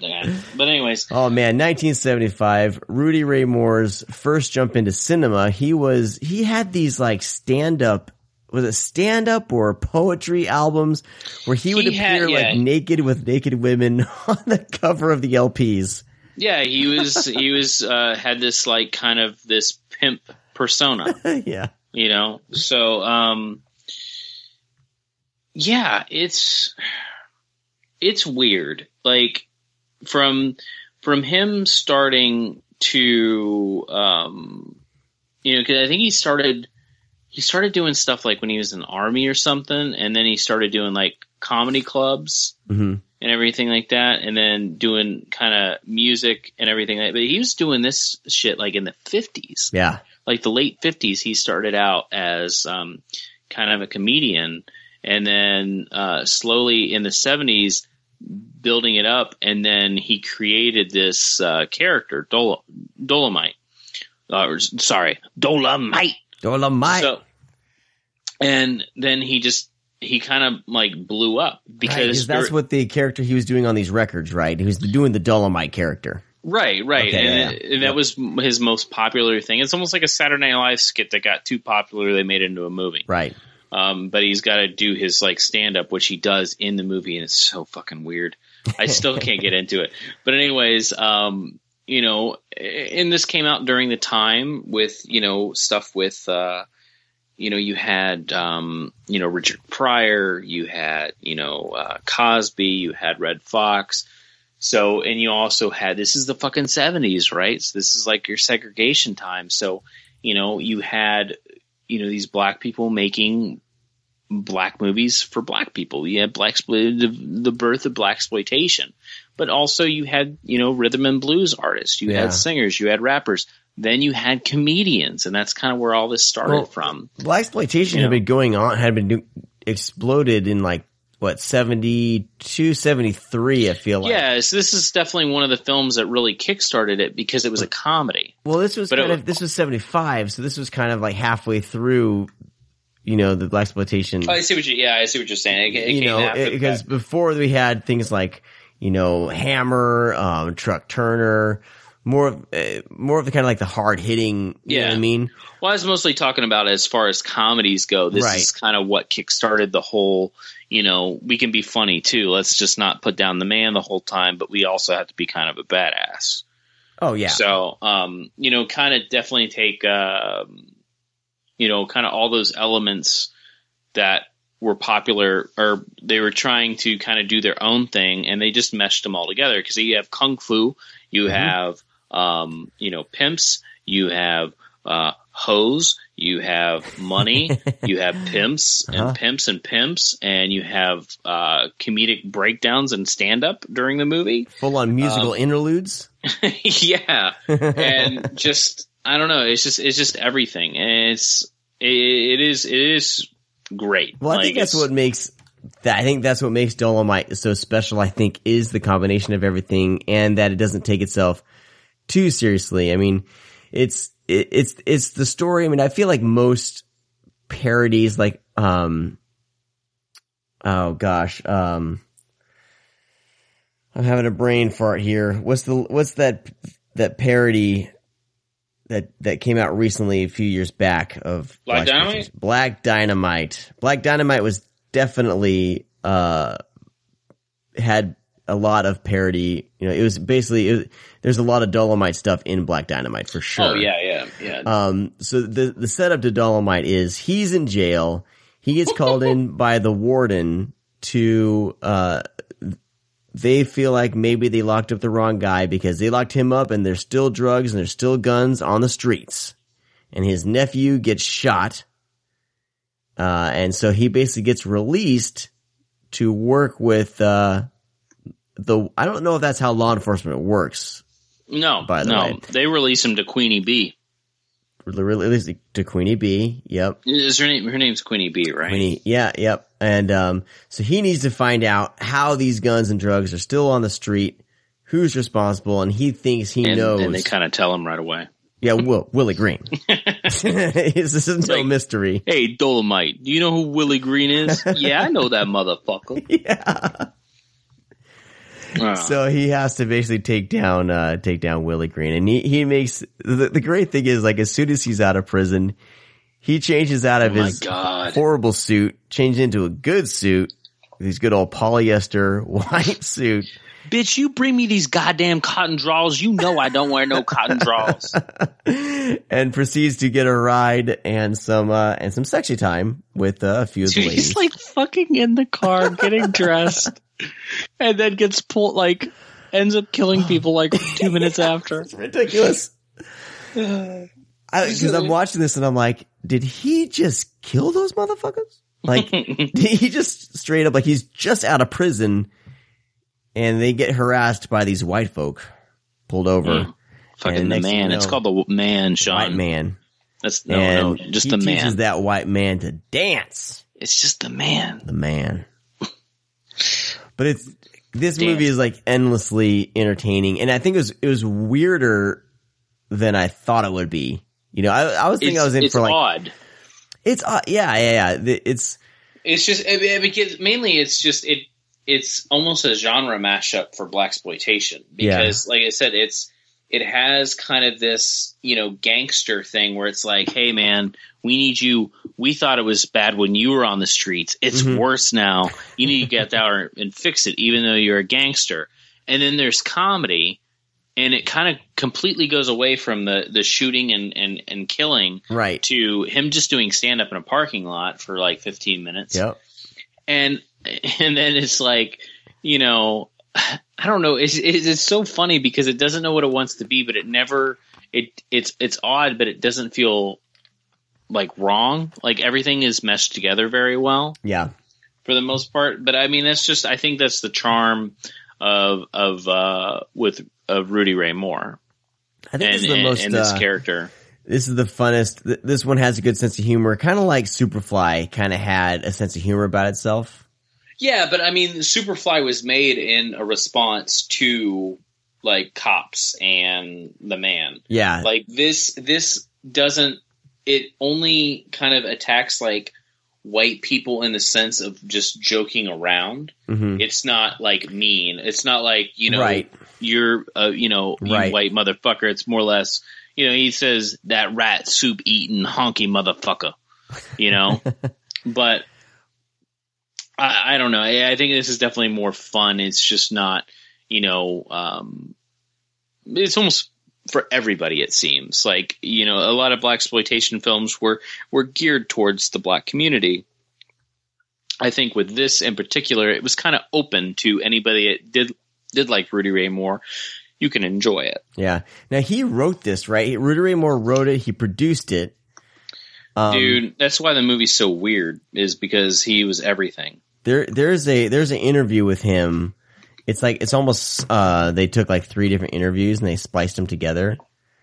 Him telling like the story, how, you know, his career, and it's fantastic because he's like still playing that Dolemite character like, even today in these interviews. Oh, you're saying back, okay. Rudy Ray Moore, I mean, there's like a few interviews. There's like a recent one. I don't know if it was filmed for this, but there was one before, and then the one was almost looked like VHS quality. No, he died a few years ago. Oh, did he? Okay.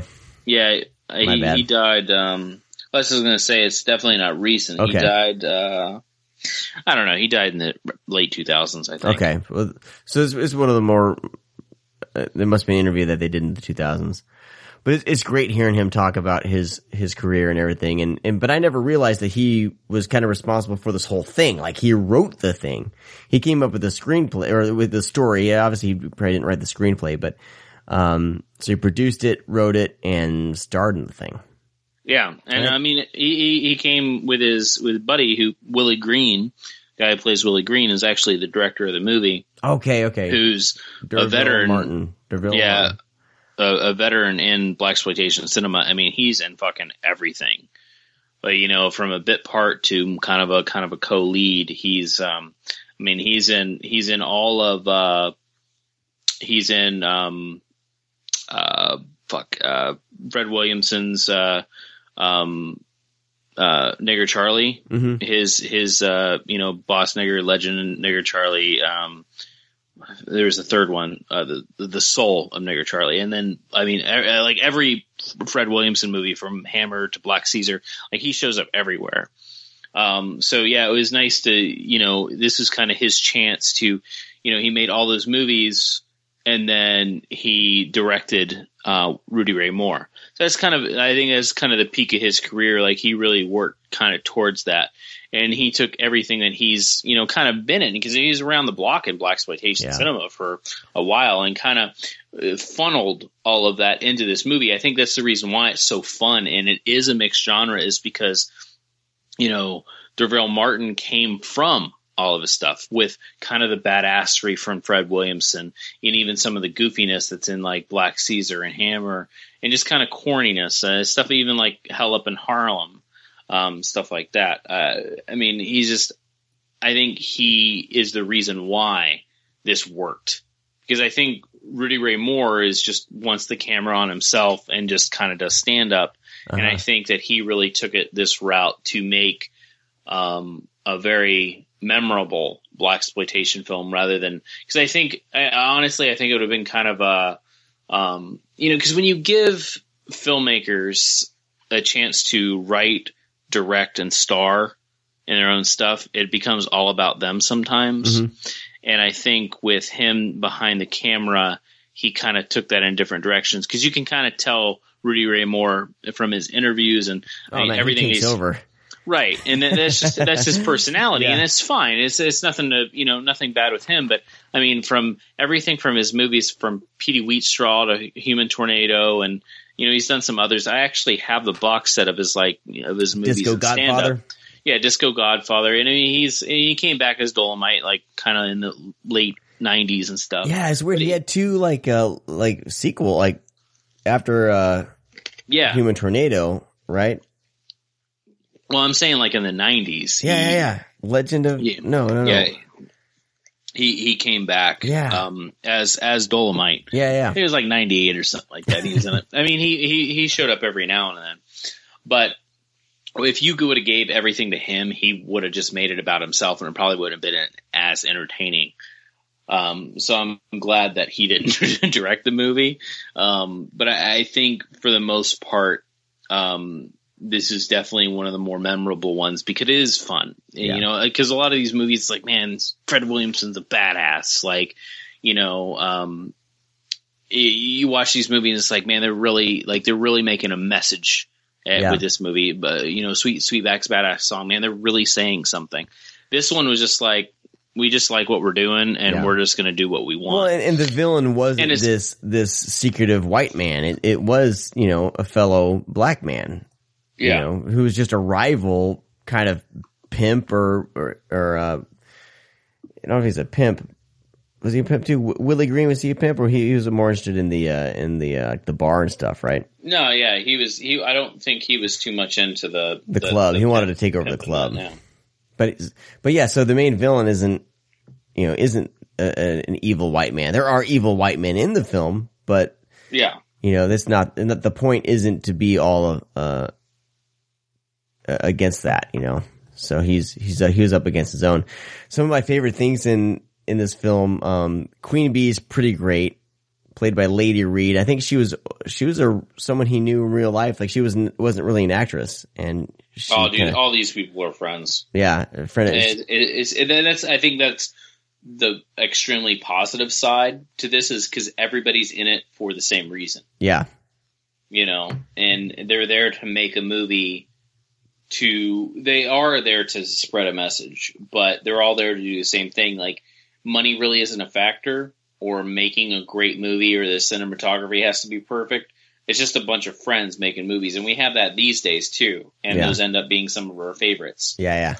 So, another favorite thing of mine was the Reverend Gibbs, who's basically like a Black Panther type speech going on in the church. And then the white police walk in, and he goes into like an invocation type, like, "Oh Lord," with then he has of course guns stashed in the church. Those were given as gifts. Yeah, those are gifts for the church. And then Dolemite's Women. I love the cover of this, because it's Rudy Ray Moore, Dolemite, with his all-girl army of kung fu killers. Yes, they're all trained kung fu. Bone-crushing, skull-splitting, brain-blasting action. Mm-hmm. Like, oh my God, could you sell me any more? The answer is no. Like, Jesus Christ, dude. Isn't there a scene where he goes in and all the women are all they're all prostitutes, but they're also trained in Kung Fu. And isn't there a scene when they're all training and she's like, "Oh, this is where they train"? Yeah, I know, dude. It's so weird. It's so weird. Oh, but I mean, everything from the the one-liners that Dolemite says are they're great. Perfect. Oh my God. I mean, every like line of dialogue, it's just some of it's like off the fucking wall too. Put this hush puppy up your motherfucking ass. Oh yeah, he said, "Man, move over, let me pass before I shove these motherfucking pull these motherfucking hush puppies out of your ass." Whenever he goes in those dialogues, and you can almost tell like those were made up on the spot. They had to have been. Yeah, let's talk about the stand-up in the parking lot. Yes. So Dolemite gets out, and they're like, "Man, this is Dolemite. Dolemite, do some stand-up." This goes on for fucking 10 fucking minutes. I may or may not have fast forwarded a little bit. He starts talking about two people on the Titanic. And it's all rhymes, and eventually it just kind of just goes into a different tangent of people. Like, it starts off with two people on this ship hitting the iceberg and floating away, and then their lives afterwards. But it's uncomfortable because it's like a poem. So it's like if you were like, roses are red, violets are blue. Then everybody just starts laughing hysterically. And then he says the next line, and then everybody laughs hysterically. And then he says another, and it just keeps going and going and going. And it's like you're grabbing your hair, and you're like, when is this going to end? Because this doesn't feel like it's part of the movie. This is mainly like, hey, D'Urville, can I do my stand-up now? Like, that's like the whole point of making the movie was for this scene. But he does it twice as well, which is super fucking funny because it keeps going and going. And it's completely out of place, but at the same time, it's just, you just can't look away. It's like a train wreck because it's not funny at the same time. Right. But yeah, it's just, I don't know. Like I said, it's like so much it's like a genre mashup, and it's out of place, but it doesn't feel like it's not jarring to the point where it takes you away from the movie. It's just, that's Dolemite. Like, as soon as you watch it and you have that opening, it's like fucking Rudy Ray Moore looks like he's fucking high as fuck in the beginning of this movie. Like, he obviously is. Like, everybody's probably fucking doing drugs on the set. In some scenes, his eyes are open more than others. Dude, his eyes are shut a lot of the movie. And, it's just like, in the fucking Creeper, like, that guy's got to be on drugs. Like, I'm afraid they're really shooting up heroin in that scene. Like, I mean, he even says, what's the thing? He says, man, I'm so badass, I got to kick my ass 2 times a day. But like, I think with that that aspect of it, of them acting like that and being like that, you kind of get the drift of Dolemite in the first 5 minutes. Mm-hmm. Especially when they go out to the car, he's like, open your trunk. Man, you got a warrant? I got nothing in there. Open it up. Man, you don't want to see in there. I ain't got nothing. And then he opens it up, and it is like, has the fur coats and the things of cocaine. Drugs, Someone planted that, man. That ain't mine. I don't know how that got in there. It's just like, he's he doesn't even sound innocent or is trying to sound it. He's just completely denying everything. Oh man! And then that fight scene in the beginning when he's like, he touches the cop and the cop falls into the trunk, and then cop gets up and he's got blood all over his face. Yeah. But no, it's so cheesy, and it really is. It's a good cheesy though. It's not like a train wreck cheesy. It's super entertaining, and there's just a ton of stuff in this movie that I love. Like when he finally has the club back, and he had that band playing. I had to take a picture of these two guys. This one guy like with the tambourine or whatever, just kind of going back and forth, snapping his fingers. Oh my god! No, I know what you're talking about. It's great. I wanted to take a picture when he first goes home and the first time he has sex. In the bed, there's like this statue of this black man's face. Yeah. And it's just like this long neck. And I think it's supposed to be Rudy Ray Moore. And it's funny. It probably is. I got to watch when it. He's in the Creeper's room and he's shooting up heroin. The Creeper has Dolemite records on the wall just standing up. Like, it's like I want to be there on the set of them setting up the scenes. And probably Rudy Ray Moore is just telling everybody, like, this is what I'm going to do. Right. Like, set that record up, set it up there. And like, everybody's like, no, put it down. You are Dolemite. It's weird because you're promoting your own product in the movie. Well, but I feel like they kind of in that world, like they all know who he is. You know what I mean? Like he has the records. No, that's true. It is true because he does stand up. So, but it's never like really said. Yeah. That it is so it's almost like they're breaking like almost not a fourth wall, but they're breaking that wall, saying, well, he is Dolemite, but he's not really playing the Dolemite character, but he is Dolemite and he does stand up, but he's a gangster, but he's never done stand up before as this gangster character. Right. And you're like, what? Like, it doesn't make any sense. That's hilarious. But it really is Rudy Ray Moore doing whatever the fuck he wants. Yeah. So I love that his outfits too, his pimp outfits, especially at the club before he goes to talk to Willie. He gets changed after his performance, then he gets all dolled up again in another suit. Yeah. That suit's amazing. To have like a serious conversation in this suit, that is just I can't explain it, man. These polyester suits are killing me. It's amazing. The hat and the fight scenes, man, is like this. Rudy Ray Moore is kind of an out of shape dude. Right. And he's like doing spin kicks and like punching people, and like the fight scenes, like they obviously didn't rehearse, it seems. Yeah. Because they're not even touching each other and they're just falling down. And I mean, it's basically equivalent to like, this is a bad reference, but this is the only thing I can think of, is in Napoleon Dynamite when they go to the kickboxing thing. Yeah. And he's barely hitting him because it's just basically a tough guy, like, a bigger guy beating up on little people. Right. That's exactly what it's like. He's he just like lifting up his foot as far as he can in these fucking tight polyester pants. Yep. And like almost like kicking the guy in the nuts. But like the guy like flies back. It's so fucking funny. It's great, man. And the end club, the how everything ends, the big brawl in the club is just fantastic, with the kung fu ladies getting involved and everything that goes down. It's great, man. I can't believe it's taking me this long to see Dolemite. Oh, dude! When you see, I mean, he plays Dolemite in The Human Tornado. I can't wait to watch Human Tornado. That's the sequel. Yeah. And then, of course, I think Vinegar Syndrome's already kind of said they're doing Petey Wheatstraw and Disco Godfather. Nice. Okay. So they're doing those 4 movies with Rudy Ray Moore, and I think that's it. But this is also part of their because whenever they announced Epic Pictures, they announced that their partnership with Xenon as well, which I know a lot of people haven't talked about, but Xenon is specifically a company that released Blaxploitation movies. So I really hope we fucking get Penitentiary and Penitentiary 2.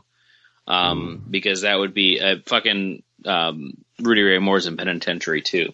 But I really hope that this is really kind of sparks interest and we get more films from Xenon, from Vinegar Syndrome, because I mean, the fucking transfer on this shit, it looks great, and they packed it with special features. Yep.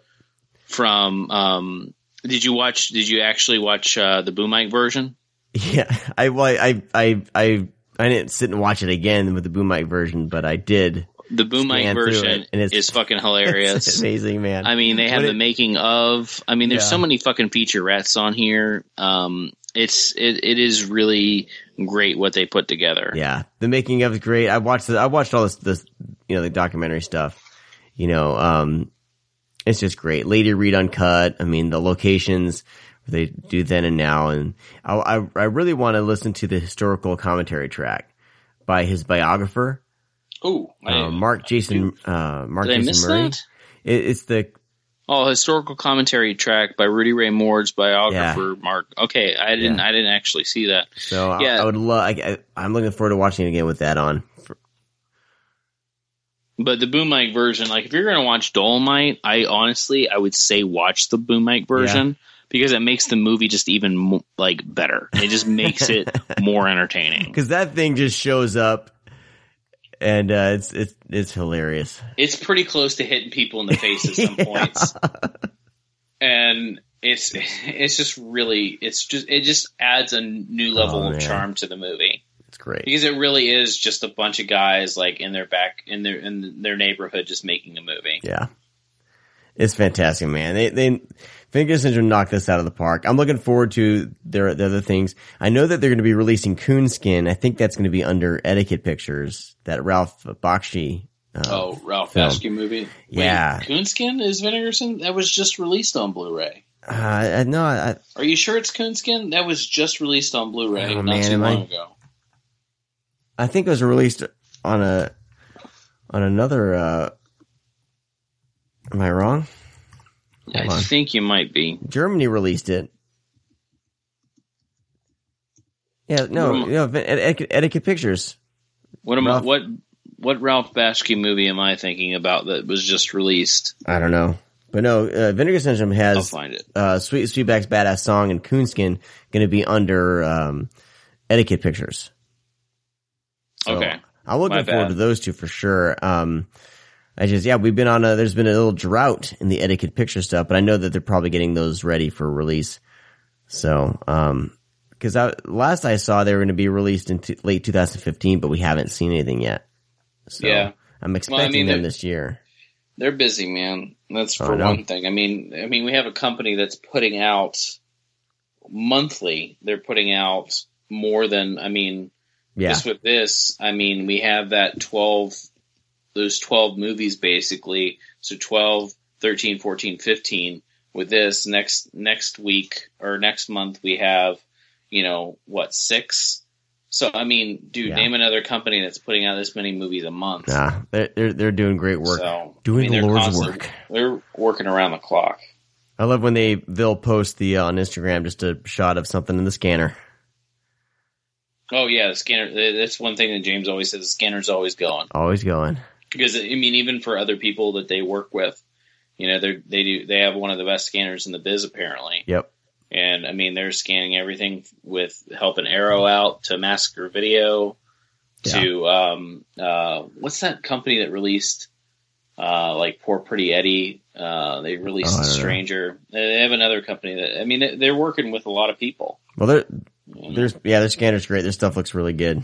So cool. We did it. We got through the April pack, and I'm looking forward to the Blaxploitation for next in May. We're in May, so this month. So I'll give the peep for science. I'll give the peep shows a shot. Peekorama, that's it. Peep show, Peekorama, whatever. All right. It's time for us to do the drawing, man. We got some Magnolia movies to give away. We got to do this and then bounce out of here. Let's do it. We're recording pretty late, and dude, you got to be tired. We got to get this done. Yep. I'm going to choose 5 names from the hat, and then I'll pull up your guys' emails. The question was, what was your favorite Magnolia / Magnet release? And they were gracious enough to donate 5 copies of The Last Shift on DVD, and then 5 copies of Tangerine. Yeah, got them right DVD. Here. So we'll be sending these out to you, and you guys emailed us with your favorite Magnolia release or Magnet release. I would have to say, man, I was thinking about this, and they do have a lot that they've released that I like, but I think the one thing that turned me on to Magnet was their DVD of Murder Party. Yeah. And that was kind of like my introduction to Magnet, but then also my introduction to Jeremy Solinger? Solner. Yeah. Introduction to him. So. Yeah, Murder Party's great. I think my I'm just going to go with my favorite. My favorite is definitely Beyond the Black Rainbow, of course. Oh, cool. Yeah. But next to Eden Log, if you've ever, have you seen Eden Log? I started watching it once, and I've kind of in the wrong frame of mind to watch it. So. It's definitely a weird movie, but I thought you might like that because it's kind of science fiction, weird ass. Yeah, I really want to. I really want to revisit it. So, all right, but anyways, so as see we who were these talking, motherfuckers are. They better be good answers because I'll fucking rub shit in this this envelope. So I'm going to judge too. I'm going to be really harsh. I'm going to be normal Dick Brad. Watch. All right. Did you just get a little worried there, Sean? No. Are you trying to pick a name? We're picking names here. All right. You going to pick them one at a time, or are you going to pick them all at once? What's going on? I picked them all at once. Oh, Jesus. No, as we were talking, I was picking them here. Finished. All right. Okay. Let's fucking go. All right. Jesus Christ. Let me pull up my email because I need to find their. Oh my God! Here. You should have this prepared already. All right. So the first one is Ryan M. Ryan M. You can't even give us your fucking name. I did. Come on, Ryan. No, they did. I just want to, Oh, that's a good idea. Yeah, that's true. Because you never know. Yeah, we could have those people that really hate the screencast that try to hunt people down and listen to it. Not kidding. All right. So what did Ryan M pick? Ryan picked. My favorite would probably be I Saw the Devil. Honorary mentions would be World's Greatest Dad, Tucker and Dale versus Evil, Bad Milo, and Hobo with a Shotgun. All right. Ryan is fucking in my cool book. Thank you, Ryan. You just won copies of Last Shift, sealed copies of Last Shift and Tangerine on DVD. Awesome. Enjoy them. All right. Next up is Andrew B. Andrew B. Let's fucking hear it, Andrew. I do have B. you guys' last names. I will be emailing you guys. All right. I think that my favorite release has got to be Time Crimes. Yes. Fucking Nacho Bigalando. Solid pick. That's a solid pick. What's his name? Andrew? Andrew, you're officially in my cool book. You get copies of Tangerine Last Shift on DVD. All right, here we go. Next, Lily. Lily okay. S. Yes. She says her favorite is Troll Hunter. Fucking Lily, you are a badass too. Troll Hunter's great. Troll Hunter is fucking fantastic. I'll tell you a story about Troll Hunter real quick. Do it. I know you're so super excited. So Troll Hunter played at a Fantastic Fest I was at. No one had any clue what the movie was. Basically, only one person screened it prior. It had no IMDb page. Wow. It wasn't even known. And they screened that, and it was fucking incredible. I love that flick. I love Lily, it so much. You are officially in my cool book. Last Shift and Tangerine are yours. Nice. Is that our first lady? And no, we've had another lady that has entered in too. I'm happy about that. All right, because we can be pretty offensive, so I'm happy. Hopefully, they're not offended. Lily, right. keep Jesse E. My 5 favorite Magnolia releases Jesus, are Jesse, you need to calm the fuck down. Melancholia, Mr. Nobody, Compliance, Life Itself, and Jesus Camp. You fucking artsy fartsy motherfucker. Jesus Camp is nightmare. Jesus Camp is a fucking nightmare fuel. Yeah. I wonder if Jesse's how's Jesse spell it? Jesse. That's a dude. All right, Jesse. I don't know about your picks. You sound like the artsy fartsy type, so you will love Tangerine, my friend. You're probably already like jerking off on Tangerine. He's like, yes. All right, Jesse, you're in my cool book too. You get copies of Last Shift and Tangerine on DVD. All right, here we go. Finally, Chris B. My favorite Magnet release is Let the Right One In. Yes. Troll Hunter, Monsters, The Host, and Time Crimes are all pretty awesome though too. Man, fucking Chris B stuff. Is in my cool book.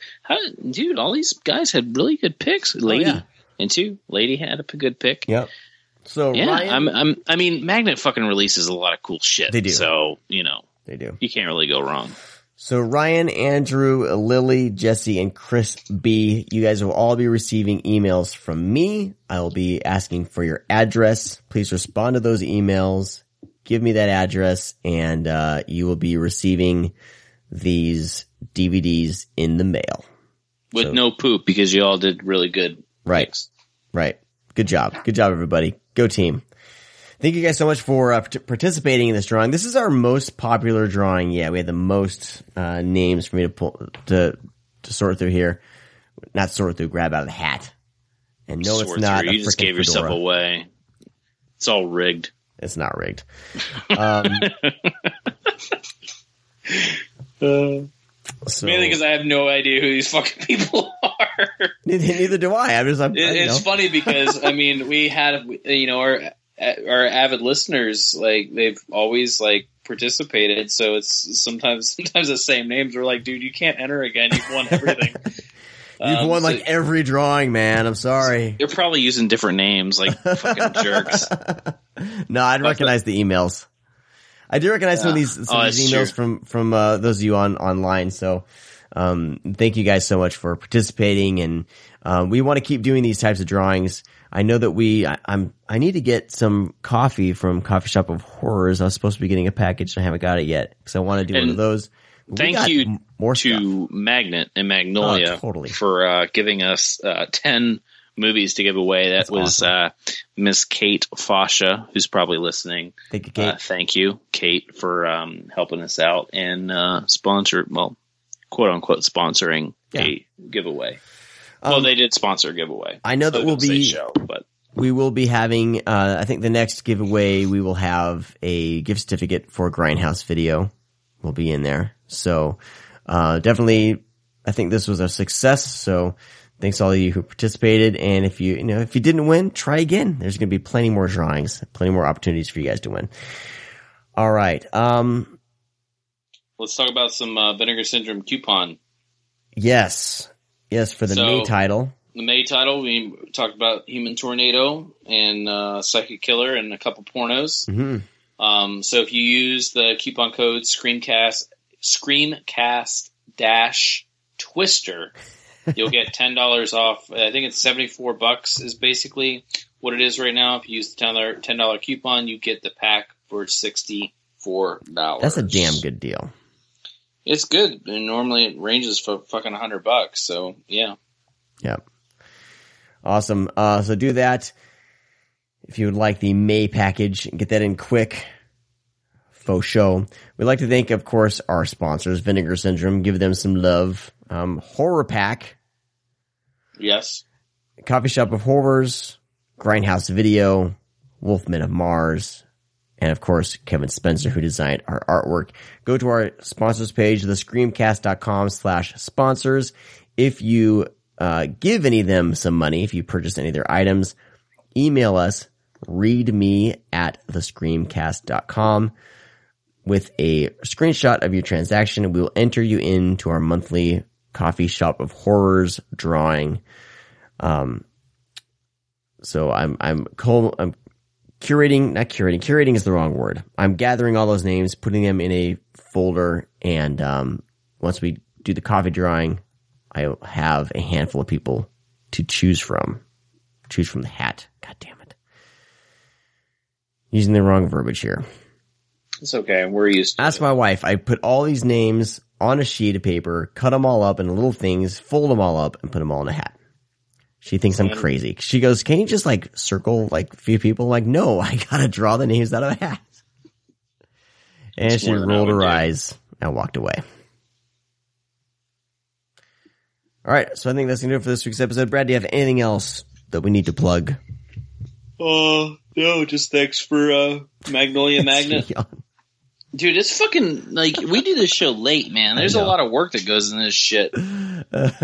So you winners better be happy.